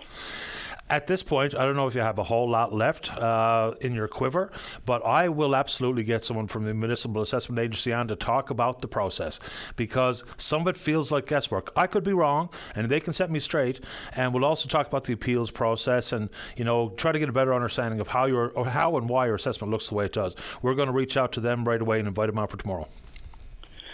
Thank you very much, Patty. Appreciate your time. Good luck. Have a good day. You too, buddy. Bye-bye. All right, before we get to the break, let's go to 5. Caller, you're on the air. Good morning. Morning. Thank you for taking my call. My pleasure, pardon me. Okay, so there's a new trend here. It pertains to online social media. There's a couple of sites here in Newfoundland. One's for men only, one's for women, and basically it's meant to get, I guess, feedback. It's meant to get references. So, like, references for what? I guess about their character, their background, what do they like to date. Oh, this is about dating. Okay, sorry. I'm sorry. I'm nervous. I can't lie. I've never done this before. Don't worry about it. Just take your time. You're doing fine. So, I guess I'm dealing with it now because last week it was brought to my attention someone took my information without my consent, put it on this site, the one that's only for women.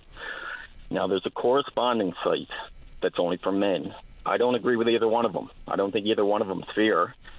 But basically, if your character is being slandered, which is my case, I can't do anything about it, not with the site, because men are not allowed on this female site. And the only reason why I know about it is because a friend of mine just so happened to be on the site and shared the information with me. Now, again, there's one for men, right, that only men can join for the same purpose. And if you wanna deliver facts and if you want to be critical, that's fine. But when it's outright lies to the point of slander and defamation, trying to ruin people's lives, that's a different story. I think the site should be removed, or if not removed, at least combined. So like open to everyone, because if I haven't done this, but if I were to try to contact the administrators of the group, they take your messages then and they put them on the form. It's like an extra added layer, I guess. I'm not too sure, but it's a legal matter for me now because I know who I am as a person. And again, if you want to be critical of me, that's fine. I still don't agree with it, what they're doing. But the way the world works now with canceling people and stuff, what's being said about me could have catastrophic results in my life as a man, as a dad, involved with nonprofits and stuff like that. So, sorry, I'll let you say something. I'm kind of going on here, like I said. Don't worry about it. You're making your point. Interestingly, Facebook actually started on the campus of Harvard with the way to rate the looks of people. And now we've gone all the way down this road, and here we are. The whole thing sounds a bit creepy to me, to be honest. And we also know that people at their keyboard don't necessarily do the most honest things. A lot of bad faith actors out there who are willing to say something nasty about someone just because they can, and just because they think they can get away with it. So this really does sound like a pretty bizarre site. And, if we're talking about people protecting themselves, like the provincial government has a piece of legislation called Clare's Law, so that if someone you're dating and you want to find out whether or not they've been a bad person, had been involved in intimate partner violence, you can find out through the RNC. That makes sense to me. But this site really sounds like a Yelp for dating. So like if I give a restaurant a bad review just because I'm a crooked person or bitter by nature, then that carries a lot of weight with people who read reviews. Now we're reading reviews about human beings. We don't know whether or not it's true. We don't even know whether or not the person who's part of the group is even a real person. Exactly, and I guess it's picking up speed. I've been to the RNC about this because, again, I just know who I am as a person, and I find it disturbing. More and more people are going to the RNC about this. I've spoken. I spoke with a lawyer. I can't believe I actually had to do this, but it might be worth my while to actually follow through with the legal course, because if I happen to lose my job over these false allegations, then that'll be the worst case scenario. They've actually started now. Again, no names or nothing's being given, but there's a side group started now by the administrators of the particular group I'm being targeted on. And the reason why they have a side group is in case the main group gets shut down, here's where we're going to go. And I can't emphasize this enough, but have it open at least. I don't like it. I don't like what they're doing, but even if they had it open where someone like myself could, reply to these false allegations, but I don't know. I've reported it to Facebook, and I guess I just want people to know, because after talking to the police, more and more people are going in the last month about this. There are options, right? And police, politicians, whether you speak to a lawyer, you can report it on Facebook. There's also an email the police will give you to go almost directly to someone on Facebook. And sorry, again, I'm starting to ramble here and stuff like that, but it's just, I feel helpless seeing this stuff that I'm not supposed to see. It's a private group that allows private messages, and, well, come on, at least open it up to people. But I'm guessing if they open it up to everyone, you're probably not going to get all these, slander and defamation comments and stuff like that. So, well, I'm sorry it's happening to you. And again, it just sounds like, we go from reviewing restaurants and hotels and the like to now we're reviewing people without their knowledge, no access to see what's being said. Sounds like the unbelievable, slippery, dangerous slope to me. I had no idea this was even a thing, so I'm glad you told me about it, and I'm sorry it's happening to you. But keep me in the loop with next steps. Absolutely, I will do. Appreciate the time. Take care. Bye-bye. I appreciate your time. Thank you. Anytime. Bye-bye. All right, let's go ahead and take a break. Don't go away. Welcome back to the show. Where do you want me to go there, Dave? You got an update on 2? Yesterday, we had a call from Rod talking about there's a dog that had been accused or allegedly had bitten somebody. And 6 weeks later, there hasn't been a completion of any type of investigation as to what is the future of that dog. The dog's been held in the old dilapidated, abandoned facility, the old pound. So I guess we're going to get an update, hopefully here, a positive update from Rod on 2. Rod, you're on the air. Good morning, Patty. Good morning. Yeah, I'm going to give an update. So I got some information through the grapevine this morning that after our call, within an hour or so, a decision was made to have the dog vet checked. Now, this took 6 weeks. To have it assessed for aggression, again, took 6 weeks. And from what I understand from the trainer that assessed the animal, from what I'm hearing, is that it showed no signs of aggression. As well, then the RNC have already made arrangements to ship the dog to St. John's to a better suited facility for this type of case or trial or whatever they're going to do with it. I mean, did it really have to take a phone call to show the RNC that they were, number one, contravening the Animal Health Act to begin with? I'm shocked at this, that this happened and that this animal was left there vanquished basically for the last 6 weeks. And from what I understand, the only people who were allowed to even have anything to do with the dog was the RNC. The animal handlers with the city weren't allowed to take it for a walk at all. And the entire time it was there, after speaking to one of the animal control people, the dog never showed any signs of aggression whatsoever. And they were devastated. They just wanted to, make sure the right thing was done. And so there's where it stands. The dog is now on its way to the city of St. John's to a better facility. And I hope the right thing is going to be done here after all the information that's been gathered, Yeah. What's the condition of the dog? Dog is, from what I understand, the dog is considering that it's been barred in there for 6 weeks, is still showing good signs. But I mean, that in of itself would lead to an animal being, or even a human being, traumatized. So, it wouldn't surprise me if it does show some sorts of aggression or whatever. But according to the person that assessed it, no, not at all. So, let's get this moving. Let's stop frigging around here and get something done with this. Yeah, I mean, it's just a strange story. For starters, I don't necessarily understand why it takes so long for this type of investigation to take place, because it should be fairly fundamental. You can have one of the dog whisperers assess a dog for how hostile or aggressive it may be. You can have some interviews take place with the dog owner, the person who was allegedly bitten, or anyone else who saw it, or others in the neighborhood. I mean, it sounds like you could wrap a lot of this up inside the envelope of 1 week. Absolutely, and this has normally been the case. However, I'm not quite sure why it went down this road. However, I hope that they've learned a lesson here, and moving forward, we'll make these things happen pretty quick. Right off the bat, these people are supposed to know the Animal Control Act. They're supposed to know it. We have one, that we put in place a few years back because of stuff like this, and yet here they are contravening it. And it's only because some people were aware of it and started to speak about it that I heard about it. And I thought, geez, this is ridiculous. Right now in this day and age, we're still doing this.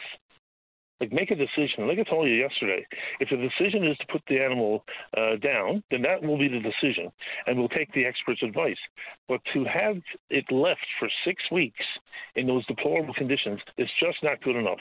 And someone needs to answer for this, I think, right? Yeah, I mean, and I don't really know exactly where to go or what to do. Yeah, very likely the RNC is not going to give us any information about their role and timelines and all the rest of it. But it's a strange story, and hopefully the outcome will be concluded ASAP. I appreciate the time. We've got to get to the news, Rod. Listen, once again, Patty, thank you for your advocacy. Pleasure. Take care. Take care, buddy. All right, bye-bye. All right, we will take a break for the newscast. But Karen is there to talk about her grandchild has autism and some of the issues with getting appropriate medical treatment. Steve wants to talk about the lack of summer school. Is there no summer school?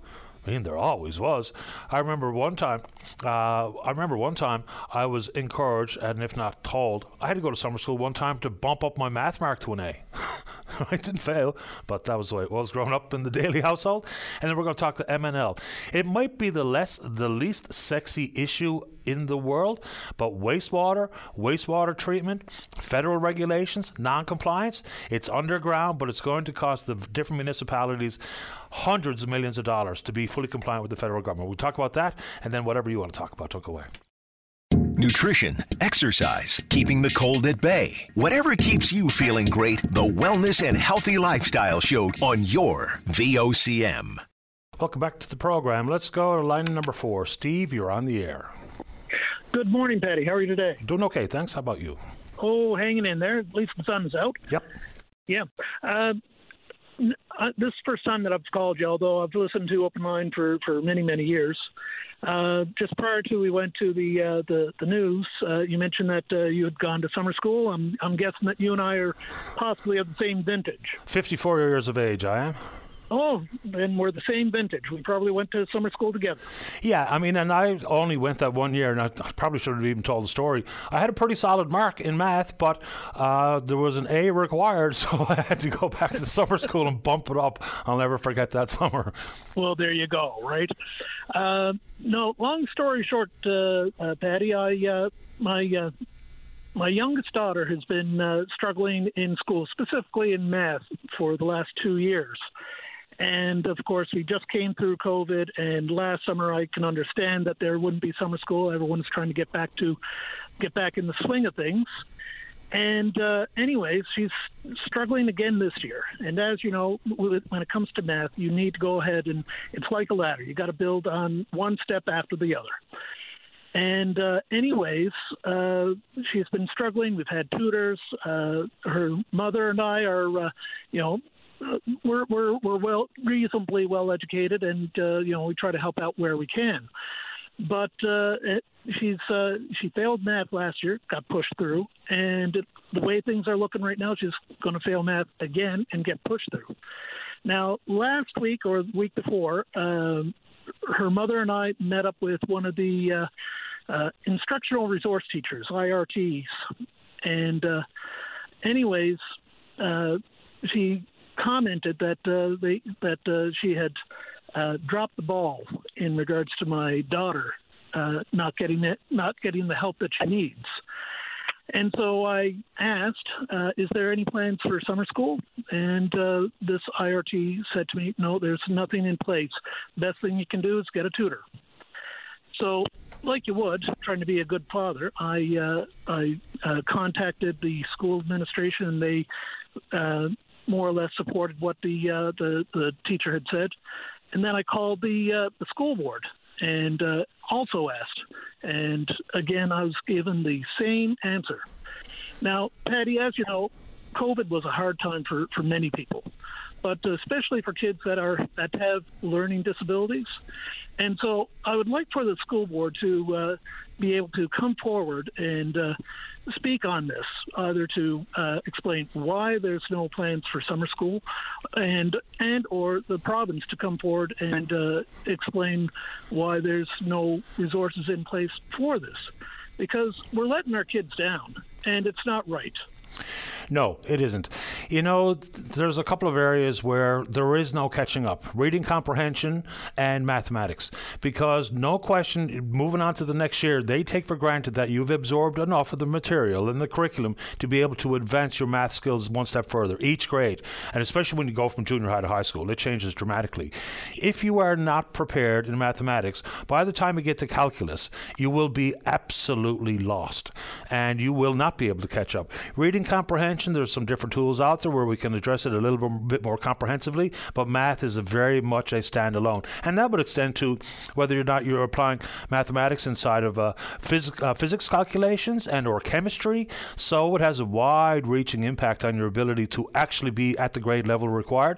It would be good for the system and great for the students if they were given that extra opportunity to make sure they're going to be where their peers are next year. Because there's nothing quite like sitting in a classroom knowing that here we go with advanced mathematics. I'm supposed to understand all of the material going into, say, my grade 10 year, and I know I don't, and so I'm going to dread math, and when you dread a subject, you're never going to advance. Exactly. And, I myself, I'm not particularly strong in mathematics, but I have enough to go ahead and use it on a daily basis to, figure out tax and, calculate different fractions and things like that. Basic understandings of math are essential to just, being an adult and to work and live in society. And no, I really feel that the system is letting their kids down here. It's morally reprehensible in my opinion. Yeah, the year that I had the so-called poor mark was probably a combination of lazy and pipped off too many days. But we have to ensure the kids are ready. The whole concept now of being pushed ahead in a grade, which happens more often than not, is not helping anybody. They talk about self-esteem or what have you. I'd rather talk my child through some self-esteem issues versus know that they're just destined to potentially fail again next year because they're simply not prepared. So let's put a little bit of responsibility back in the household. And consequently, the schools, the school board, and the department do what they're designed to do. Let me worry about self-esteem issues and self-confidence and all those things. You do what you got to do to prepare my child. That's your job. Exactly. And again, you nailed it right on the head there, Patty. And so again, I challenge the school board, and I challenge the Department of Education to come forward and explain what's going on. Happy to do exactly that. I didn't know there was no summer school these days. I had no earthly idea. My boys have gone through the K-12 system, so I'm glad you brought it up because now it's on my list to broach with the department and the minister. Thank you very much, Patty. I greatly appreciate it because, again, it makes me furious and it breaks my heart at the same time. Well, hopefully your child will get whatever help they need from the itinerant teacher and or whatever necessary prep to be actually ready for September. I appreciate the time and the subject, Steve. Thank you so much, Patty. I hope you have a great day. Same to you. Take care. Bye-bye. Boy, oh boy. No summer school anymore? Anyway, let's go to line number 1. Karen, you're on the air. Good morning. Good morning to you. I'm a first-time caller, so I'm very nervous. You just take your time. You're going to be fine. Okay, thank you. Okay, first of all, I got a granddaughter who's 10 years old. She turned 10 yesterday, and she got nonverbal autism. Okay, my problem is she's fallen through the cracks, being turned down by the doctors, denied services because they can't access her because she's nonverbal and won't accommodate her for her high special needs.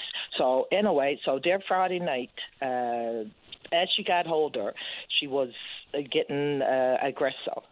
So when she was 2.5 years old, she was diagnosed with nonverbal autism.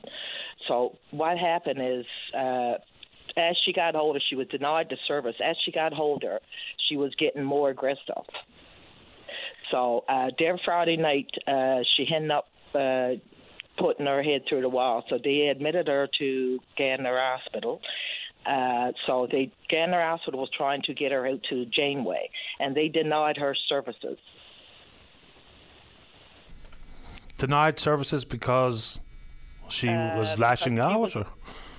No, because she was already assessed when she was 2.5 years old with this autism, and there's no other doctor would go over their head. So she suffered without treatment, leading to self-harm to the point of having to be strapped down to the bed in the hospital because she's trying to communicate her needs. The only way she knows how to behave. A child 10 years old shouldn't be strapped to a bed. No, unless there's some risks for to harm themselves or to harm someone else. So I just want to be clear here. She was denied what type of service or what type of treatment? Like they wouldn't fix her up or stitch her up or what? No. She'd never done nothing to her head. But anyways, they give her a CT scan. This is what we're talking about. She had a CT scan done. That showed that she had inflammation on the side of her right brain, down to her hair, into her nose canal. Okay, so the doctor here in Gander went and called the Janeway out there and see can they get her sent out there. And they denied her services because she already had her assessment done. And now we're trying to get an assessment done on her, and there is no other doctor would go over the one who assessed her. So she never had neither assessment now ever since she's 7.5 now. So ever since she was 2.5 years old. And we're trying to get assessment done for her, and they didn't. And we can't get neither doctor to look at it, even assess her. And not only that, she's living in Wesleyville. That's a rural town in Newfoundland. They're trying to get workers for her, respite workers. They after having a couple there, and where she's aggressive up, she grabs out to the home care workers and hauls on their hair, and you know what I mean? How can anybody go there the way she behaves? But how can they control her behavior if they're not going to diagnose her? Assess her. Yeah, I mean, and the issue regarding an assessment done or a diagnosis offered at 2 and now at the age of 10 and not wanting to overrule another doctor, I don't even know what role that plays here because things change. I don't know. But this is why we are, reaching out to everybody who we can.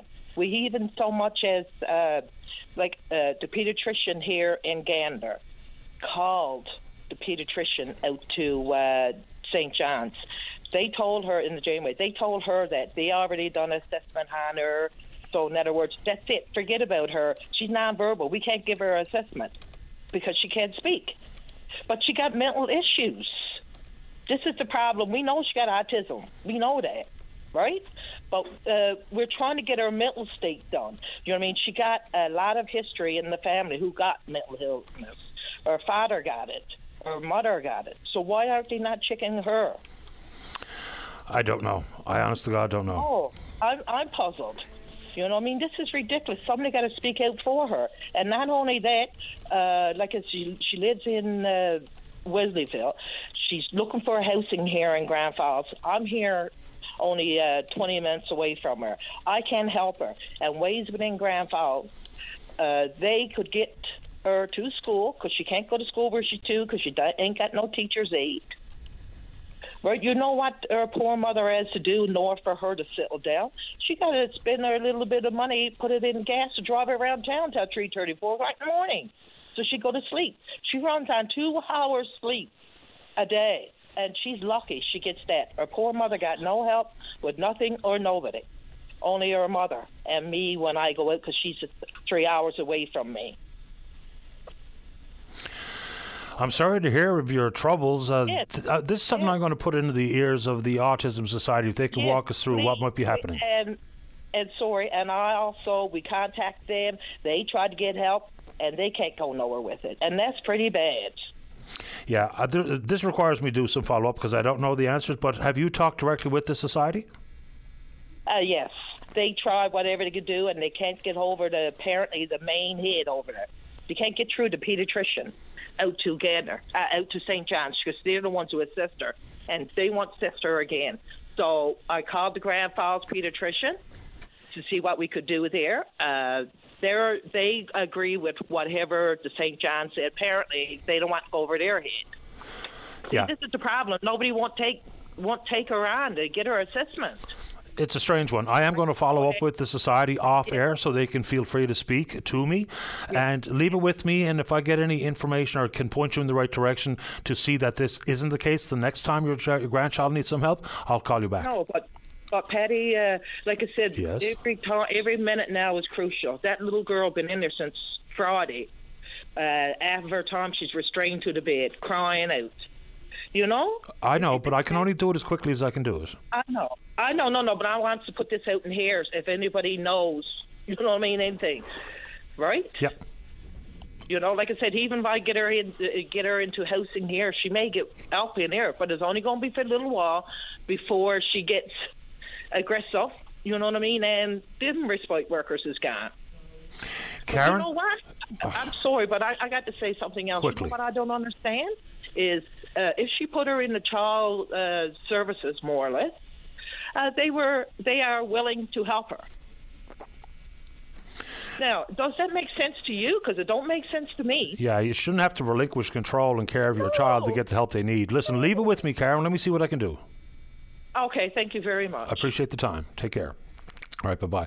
Let's take a break. When we come back, Deatra Walsh, our good friend from M&L. She's the Director of Advocacy and Communication with that organization. What we're talking about, wastewater. What's coming down the pipe? Don't go away. Welcome back to the program. Let's go to line number 5. Say good morning to the Director of Advocacy and Communication with Municipalities Newfoundland and Labrador. That's Deatra Walsh. Good morning, Deatra. You're on the air. Good morning, Patty. How are you? Great today. Thanks. How about you? I'm okay, thank you. So there have been some changes, and I guess I'll give you guys some kudos. The work that you've done on this file, apparently there's some revisions coming to the wastewater systems effluent regulations, the WSER. What's going on? So this has been and thank you for that, and thanks for having me on this morning. This has been a long piece of work, I have to say. There's a history behind this, and for anybody who's wondering, the WSER, as we call them, the regulations, they are under the Fisheries Act, and the aim of these regulations is to reduce impacts of pollution from wastewater by setting national minimum effluent quality standards. And I'm reading off the Canada Gazette publication right now, actually. These came into effect in 2012. And even before they came into effect, as a result of a lot of consultations, M&L and our members knew it would be very difficult to reach what these regulations were asking us to do.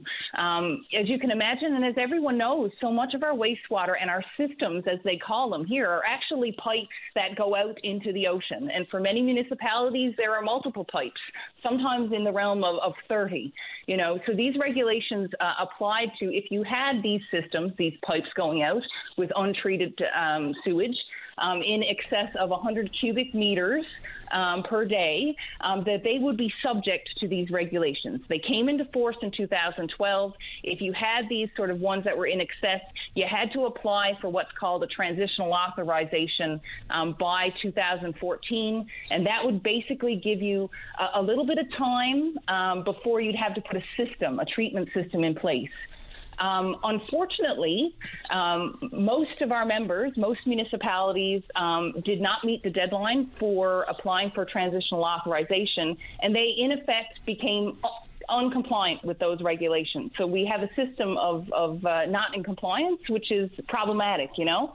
So, you know, fast forward, and I know this is a long story for everyone, but fast forward to a couple of years ago, we had a emergency meeting with our members to say, what can we do about this?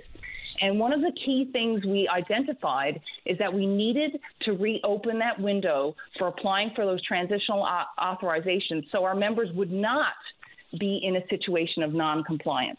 And if we could get more time to do that and also address some of the other issues in those regs, we could really start to plan forward to try to figure out what the system solutions would be. So M&L did a huge amount of advocacy alongside of the Federation of Canadian Municipalities, because again, it's mostly our members. 84% of them were impacted by this situation. And so we did manage to get those regulations reopened through a lot of advocacy and work with our members and through our members. And what we see here now, and what you're talking about, is the last phase of the regulatory process for bringing those, not necessarily into force yet, but there are draft regulations now posted in the Canada Gazette for 60 days of consultation. So this is the last step in this process that has, like I said, been ongoing for almost, in the past 5 years or since I've been with MNL, but certainly since 2012. Thank you for letting me go on about that, Patty. No problem. Look, I mean, the feds have indeed slowed their roll a little bit. I remember the one case from the town of Dover where the town clerk was threatened with criminal charges. I mean, so it got pretty wild there for a little while. I mean, even some, like, we've got it kind of dealt with in this neck of the woods with the Riverhead Water Treatment Facility, but even in this, like, for instance, the city of Corner Brook, they've got a fund set aside where they take a percentage of property taxes and fees that are paid to the city to deal with their wastewater issue, and they're nowhere near being able to cover the costs, which are going to be extraordinary. Most small municipalities, they simply don't have the capacity to deal with this. Now, nobody thinks it's a good idea to pump raw, untreated sewage into the ocean, but we've got to be realistic about timelines and costs associated with getting up to compliance. Absolutely. And to your point, I mean, again, even if you were setting funding aside for this, from the ways that the law was situated under the Fisheries Act, even someone like Corner Brook was still in a state of non-compliance, or anyone else who didn't apply for that transitional authorization and missed that window. It was that window that was the problem. So by reopening this, it enables people to at least be in a state where enforcement is not saying to you, you're in a state of non-compliance, and it's because you don't have a TA. Well, I can't get one anymore. So the first step was to allow that to be possible. And you are absolutely right. The cost of this infrastructure to deal with these systems and pipes across our province is exorbitant. It is, it is beyond the capacity of what our members are able to generate through property taxes, because we're just talking about one set of infrastructure, not everything else that's needed at a municipal level, right? Absolutely. Deidre, do you have time for me to put you on hold, take the newscast, come back and finish this? Yes, absolutely. Okay, let's do exactly that. So, Deidre Walsh on hold. We'll pick up that conversation after the newscast, and time to speak with you on the topic of your choosing. Don't go away. Your VOCM mornings with Jerry Lynn Mackey and Ben Murphy, 5:30 to 9 a.m. weekdays on your VOCM. Welcome back to the show. Let's rejoin our conversation on line number 5 with the Director of Advocacy and Communication with MNL. That's Deidre Walsh. Deidre, you're back on the air. Hi. Yes. So I'm not entirely sure where we left off. I'm sorry. Go ahead. No, we were talking about, we left off talking about sort of the infrastructure costs and sort of what this would mean, and that's where you were going to next with that. Yeah, so, every community will have a different need, whether it be to upgrade their potable water system or their wastewater treatment. But give us some ballpark numbers so people could put some context to this, if you have something. I mean, yeah, no, and that's a good question. A couple of years ago, Tom Cooper did a great piece of work for MNL on the infrastructure deficit, which was water and wastewater, and it was somewhere in the realm of I think 600 million, definitely in the hundreds of millions. We're talking about, even beyond that now, if we're looking at, and that includes drinking water, just to let your listeners know. So if we're looking at just the wastewater and the cost of infrastructure these days, and we hear about it, and we hear about it on your show as well, everything has increased. So, this has a hefty price tag to address what's needed across the province. And municipalities can't do this alone. It has to be a whole of all the orders of government looking at this and thinking, how do we address this? Federation of Canadian Municipalities has been doing a lot of advocacy on specific for specific federal funding on water and wastewater streams. Certainly through the existing programs, there are opportunities to avail of funding to support these kinds of infrastructure. But again, this is such a huge cost that it would need some additional funding set aside, because nobody is able to generate this from property taxes or anything. It is impossible. And like I mentioned earlier, this is a difficult task with our topography, the landscape. You're talking, like I said, 30 systems. We need innovative, right-sized solutions. We need to think really creatively about the engineering possibilities for small system treatment in some of our smaller communities, and collectively wrap our heads around that so that we're not scared of what this means. People want to do good things. As you mentioned earlier, we don't want to be putting sewage out in the ocean, but how do we do it in a way that is least disruptive, the most innovative? It will cost money, obviously, but with the right kind of outcomes so that both our administrators can support this, our councils can support this, and, we're trying to reach toward that compliance even more, Absolutely. And just a quick one before I let you go. We had a call about property assessments this morning, and since that, I guarantee you I have 50 emails with screen grabs of people to show me just how much their property assessment went up year over year. What's M&L's thoughts on this, and can you give us any insight as to why this is happening the way it is? Because people say, look, my assessment went up $30,000, I've done nothing with the house, there's nothing selling in my neighborhood, and all of a sudden I'm told, well, it's happening everywhere, which is a bit of a vague shrug your shoulders, I don't have an answer for you kind of reply. Yeah, and to be quite honest, and in fairness to the Municipal Assessment Agency and Don Hearn there, I'm not in a position to speak to the exact mechanisms that would create, the property assessments going up. I would probably say it'd be great to speak with him and get him on. He's out with the professional municipal administrators this week at their annual conference. But it's an important point, and people are looking at their property assessments and then looking at how that relates to their mill rates and all these sorts of things. So, yeah, people have questions. I don't necessarily have all those answers now, and I would welcome, like I said, speaking to the assessment agency so you can dig into the analytics around that for sure. Yeah, we've reached out to the that group, and hopefully they'll be able to provide a guest because they're important questions. This is a big financial impact on folks, so we need to understand exactly why it's happening the way it is. Always appreciate the time and enjoy the chat, Deatra. Absolutely. Thanks, Patty. I appreciate your time as well. My pleasure. Take good care. Bye now. Bye-bye. Deatra Walsh, Director of Advocacy and Communication with M&L. It's bee swarm season. Oh, boy. Joining us on line number 2 is the president of the NL Beekeeping Association. That's Donna House. Good morning, Donna. You're on the air. Good morning, Patty. How are you doing? That's bad, thanks. How you doing? Great, thanks. I wanted to take a few minutes of time to speak with your listeners this morning to get some important information out about honeybee swarm season. That term swarm sounds pretty intimidating, but it's not really. As you and many of the listeners know, honeybees don't survive very well on their own here in our climate in this part of the world, and they're managed mostly throughout the world by beekeepers who keep the bees in wooden boxes called hives. This time of the year, the bees are building up their numbers so that they have as many bees as possible for when the flowers bloom so they can get out and bring back nectar and pollen to the hive to feed their colony and prepare for the summer and the following season.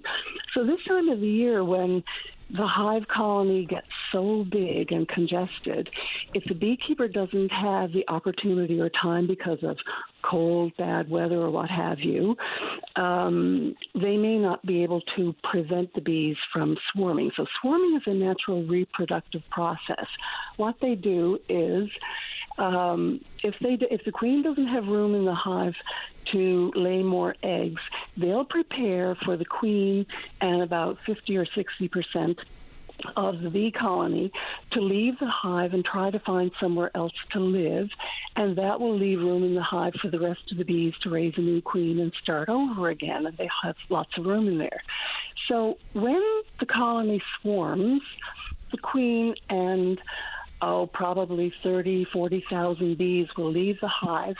First, before they leave, they eat a lot of honey. So they're very, very heavy and full of honey. They will fly out of the hive en masse, and they will go somewhere nearby, and they'll cluster on something, usually a tree. And when they finish flying, they'll surround the queen on that branch on the tree and keep her warm, keep her safe. And then some scout bees will go flying around looking for a place to get in. It could be the corner of a house or a building. They'll come back and let the cluster or the swarm know we've found a place, now we'll go and get in there. So these honeybee swarms are very, very gentle when they're clustered like that. And when they're flying, they almost literally can't sting. But to be safe, if a person sees a bee swarm, they should contact the Newfoundland and Labrador Beekeeping Association for help with that. We don't want to lose honeybees. We have very important honeybees here in the province. They're disease-free, and beekeepers would like the opportunity, if a swarm gets away, for them to come and collect it for you rather than having it exterminated. So a lot of people would probably call an exterminator to come and get rid of those bees out of fear, naturally. So we have developed a swarm list, and it's on our website, nlbeekeeping.com. It's very close to the front page. There's a whole list of beekeepers and their direct phone numbers that a person can call, and it's broken down by region.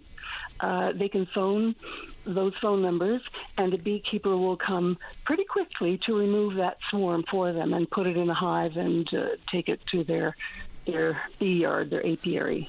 Well, the natural inclination would be to have them exterminated, as you rightfully point out, because people, I can't say everybody, some people just have a built-in fear of bees, whether it be stung or otherwise, even though so uber important. Just look at countries or jurisdictions where they have problems with their bee population. It is huge, and the implications are massive. So this might be a silly question. I'm going to ask it anyway. So I call you, and I say I've got a bee swarm on a maple tree in my backyard. Can you come deal with it? How do you actually collect bees? How do you encourage them to go where you want them to go? They will follow their queen, and their queen is in that cluster. They're keeping her safe and warm inside. So we will come, hopefully it's not too high up in a tree, and we'd have to go up a ladder. But we will, if it's close enough and we can reach it, whether by ladder or by ground, if it's a nice soft branch, we would put a container underneath that big cluster, which is about the size of, say, a volleyball, and just give that branch a shake, and that big cluster of bees will fall down into the container or hive box below it, or bag, whatever, and the queen most likely will be in there. There will be some bees flying around, but they will go to that cluster where their queen is.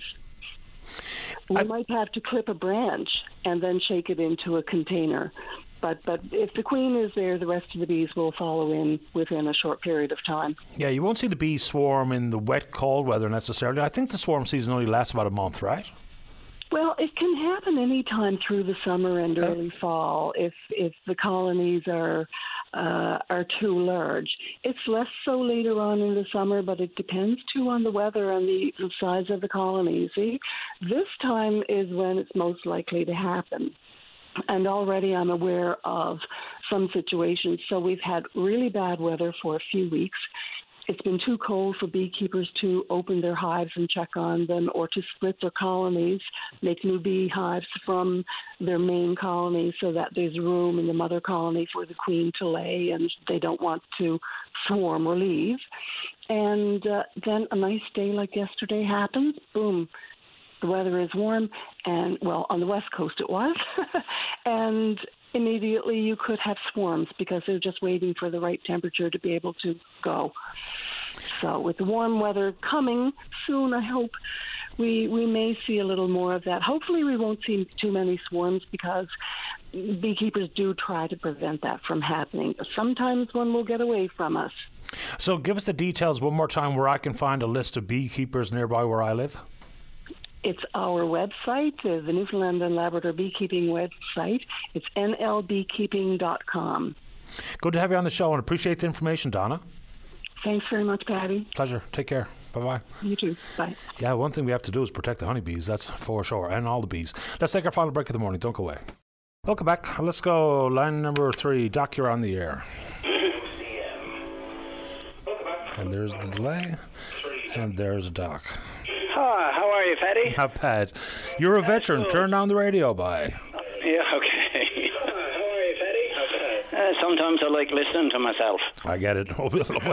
Everybody gets that, Doc. I know. A few little items, Fatty. I've been away for a while, but I wanted to talk to you about 3 items, really. One is hockey. I was delighted to hear about the new arena down the East End. I look at the facilities we have here in the city, and I mean, they're archaic, and you know that, and I know that, the hockey facilities, the ice rinks. And I just got back from a tournament my 9-year-old grandson had.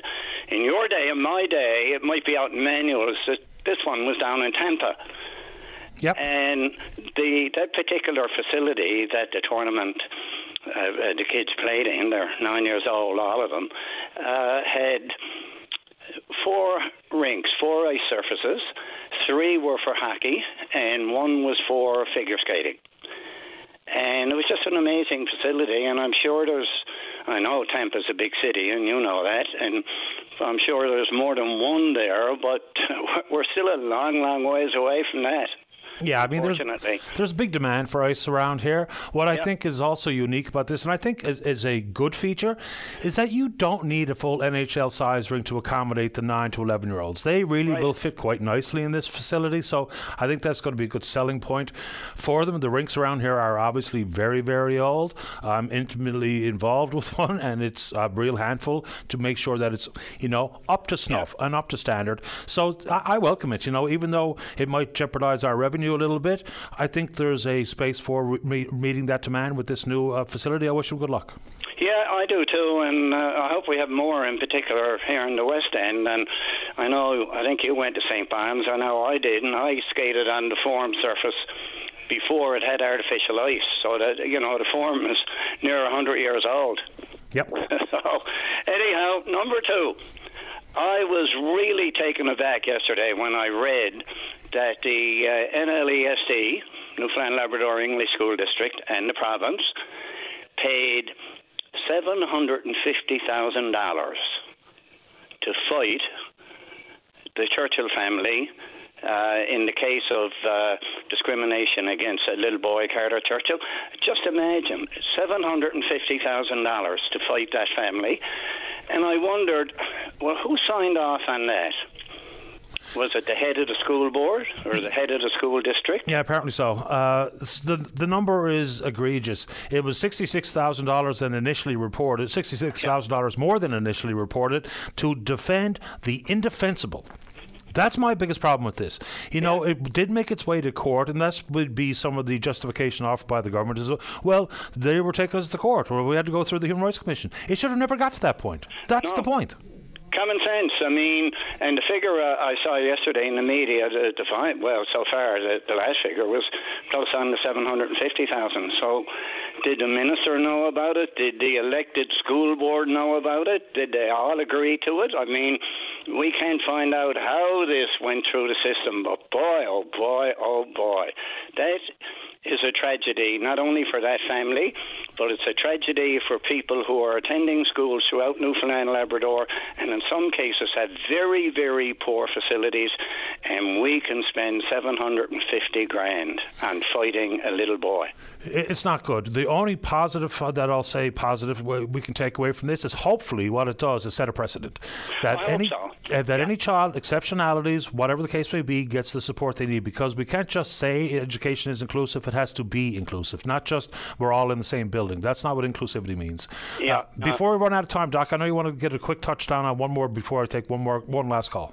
Yeah, okay. Very quickly, people should be aware if they heat their homes with furnace oil, the 1st of July is going to cost you 14 cents more a litre. I want to thank the Premier for tackling Minister O'Regan on the issue over the last few days. We now know where the province stands, and again, Seamus O'Regan and Goody Hutchings and the other three MPs, Ken McDonald didn't vote for it. They should be ashamed of themselves. So this is going to be a burden on people, and it was unnecessary. There's no proof at all that that kind of action does anything to reduce emissions, but it does a lot to hurt people. Yeah, it'll be 14 cents in total. And on gasoline, where we already have a carbon tax, it moves from 11 to 14 with the carbon tax. Double whammy.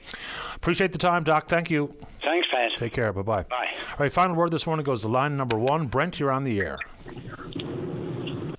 Good morning, Paddy. How are you this morning? Excellent, thanks. How you doing? Oh, number 1, sir. Number 1. Give me a second now just to get over the rumble strip. Provided by our provincial government, eh? Okay. What's on your mind?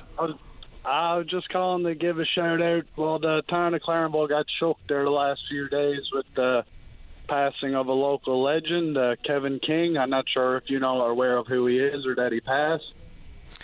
I do. I know. I crossed paths with him one time fly fishing. Oh, as a matter of okay. fact. Yeah, well, on his obituary there, yeah, you could see that he really enjoyed that. I just wanted to make a shout out to all of his family and friends and workers. He was my first employer, and I mean, he built Clarenville. He's big loss to the area, big loss to the province. If the man was stressed out with all he done, he never showed it on his face. And I was driving this morning, I said he was like the Elon Musk of Clarenville area. He had enormous success and no question in the Clarenville region. Just a quick question, I don't know the answer to this. Is Kevin King originally from, like, Random Island? Random Island, I believe, yeah, as far as I know. And I lived there on King's Crescent, right? I mean, the street that his father built, and you look there across from Walmart. I mean, what he's after doing for the area is unreal. Down Random Island, he has a big house. I can only imagine that the people and the lives he's changed. Like I said, he was my first employer to get a pay stub from. And without even realizing it at the time, you're just meeting his employees, and like, it's just unreal the impact and what one man can do. You know what I mean? I don't know how or what team of people need to fill those shoes now, but he's like, I'm into being self-employed and real estate and that. And he was always a man that when I would see him, he would smile, you'd chat, and he was always a guy that I admired, you know, and would strive. But I wouldn't expect to accomplish the things he accomplished. But it's definitely shook the area, the sudden passing. I just wanted to make a shout out to all the guys working up to the hardware stores and working at Cold Store, or anybody living off them or knew them, or just said hello to them, right? I mean, definitely a life worth mentioning, in my opinion. Well, he was one of those guys that, you know, people say, if you want to get something done, give it to a busy guy. He was one of those guys. I know a little bit about him and his track record. Pretty big family. And I think he wasn't very old, maybe 65, 66, something like that. 67, Is that right? Okay. Right there this morning, yeah. Well, that's sad. I know you wanted to talk about municipal assessments, but we just cleared 11:59 in 20 seconds. You want to do that another day? We can, yeah. I was just going to say, like, they could do something like a tier system. Like, well, everything the government does, in my opinion, is a bit of a boondoggle, in the words of Buddy who took over Muskrat Falls up there.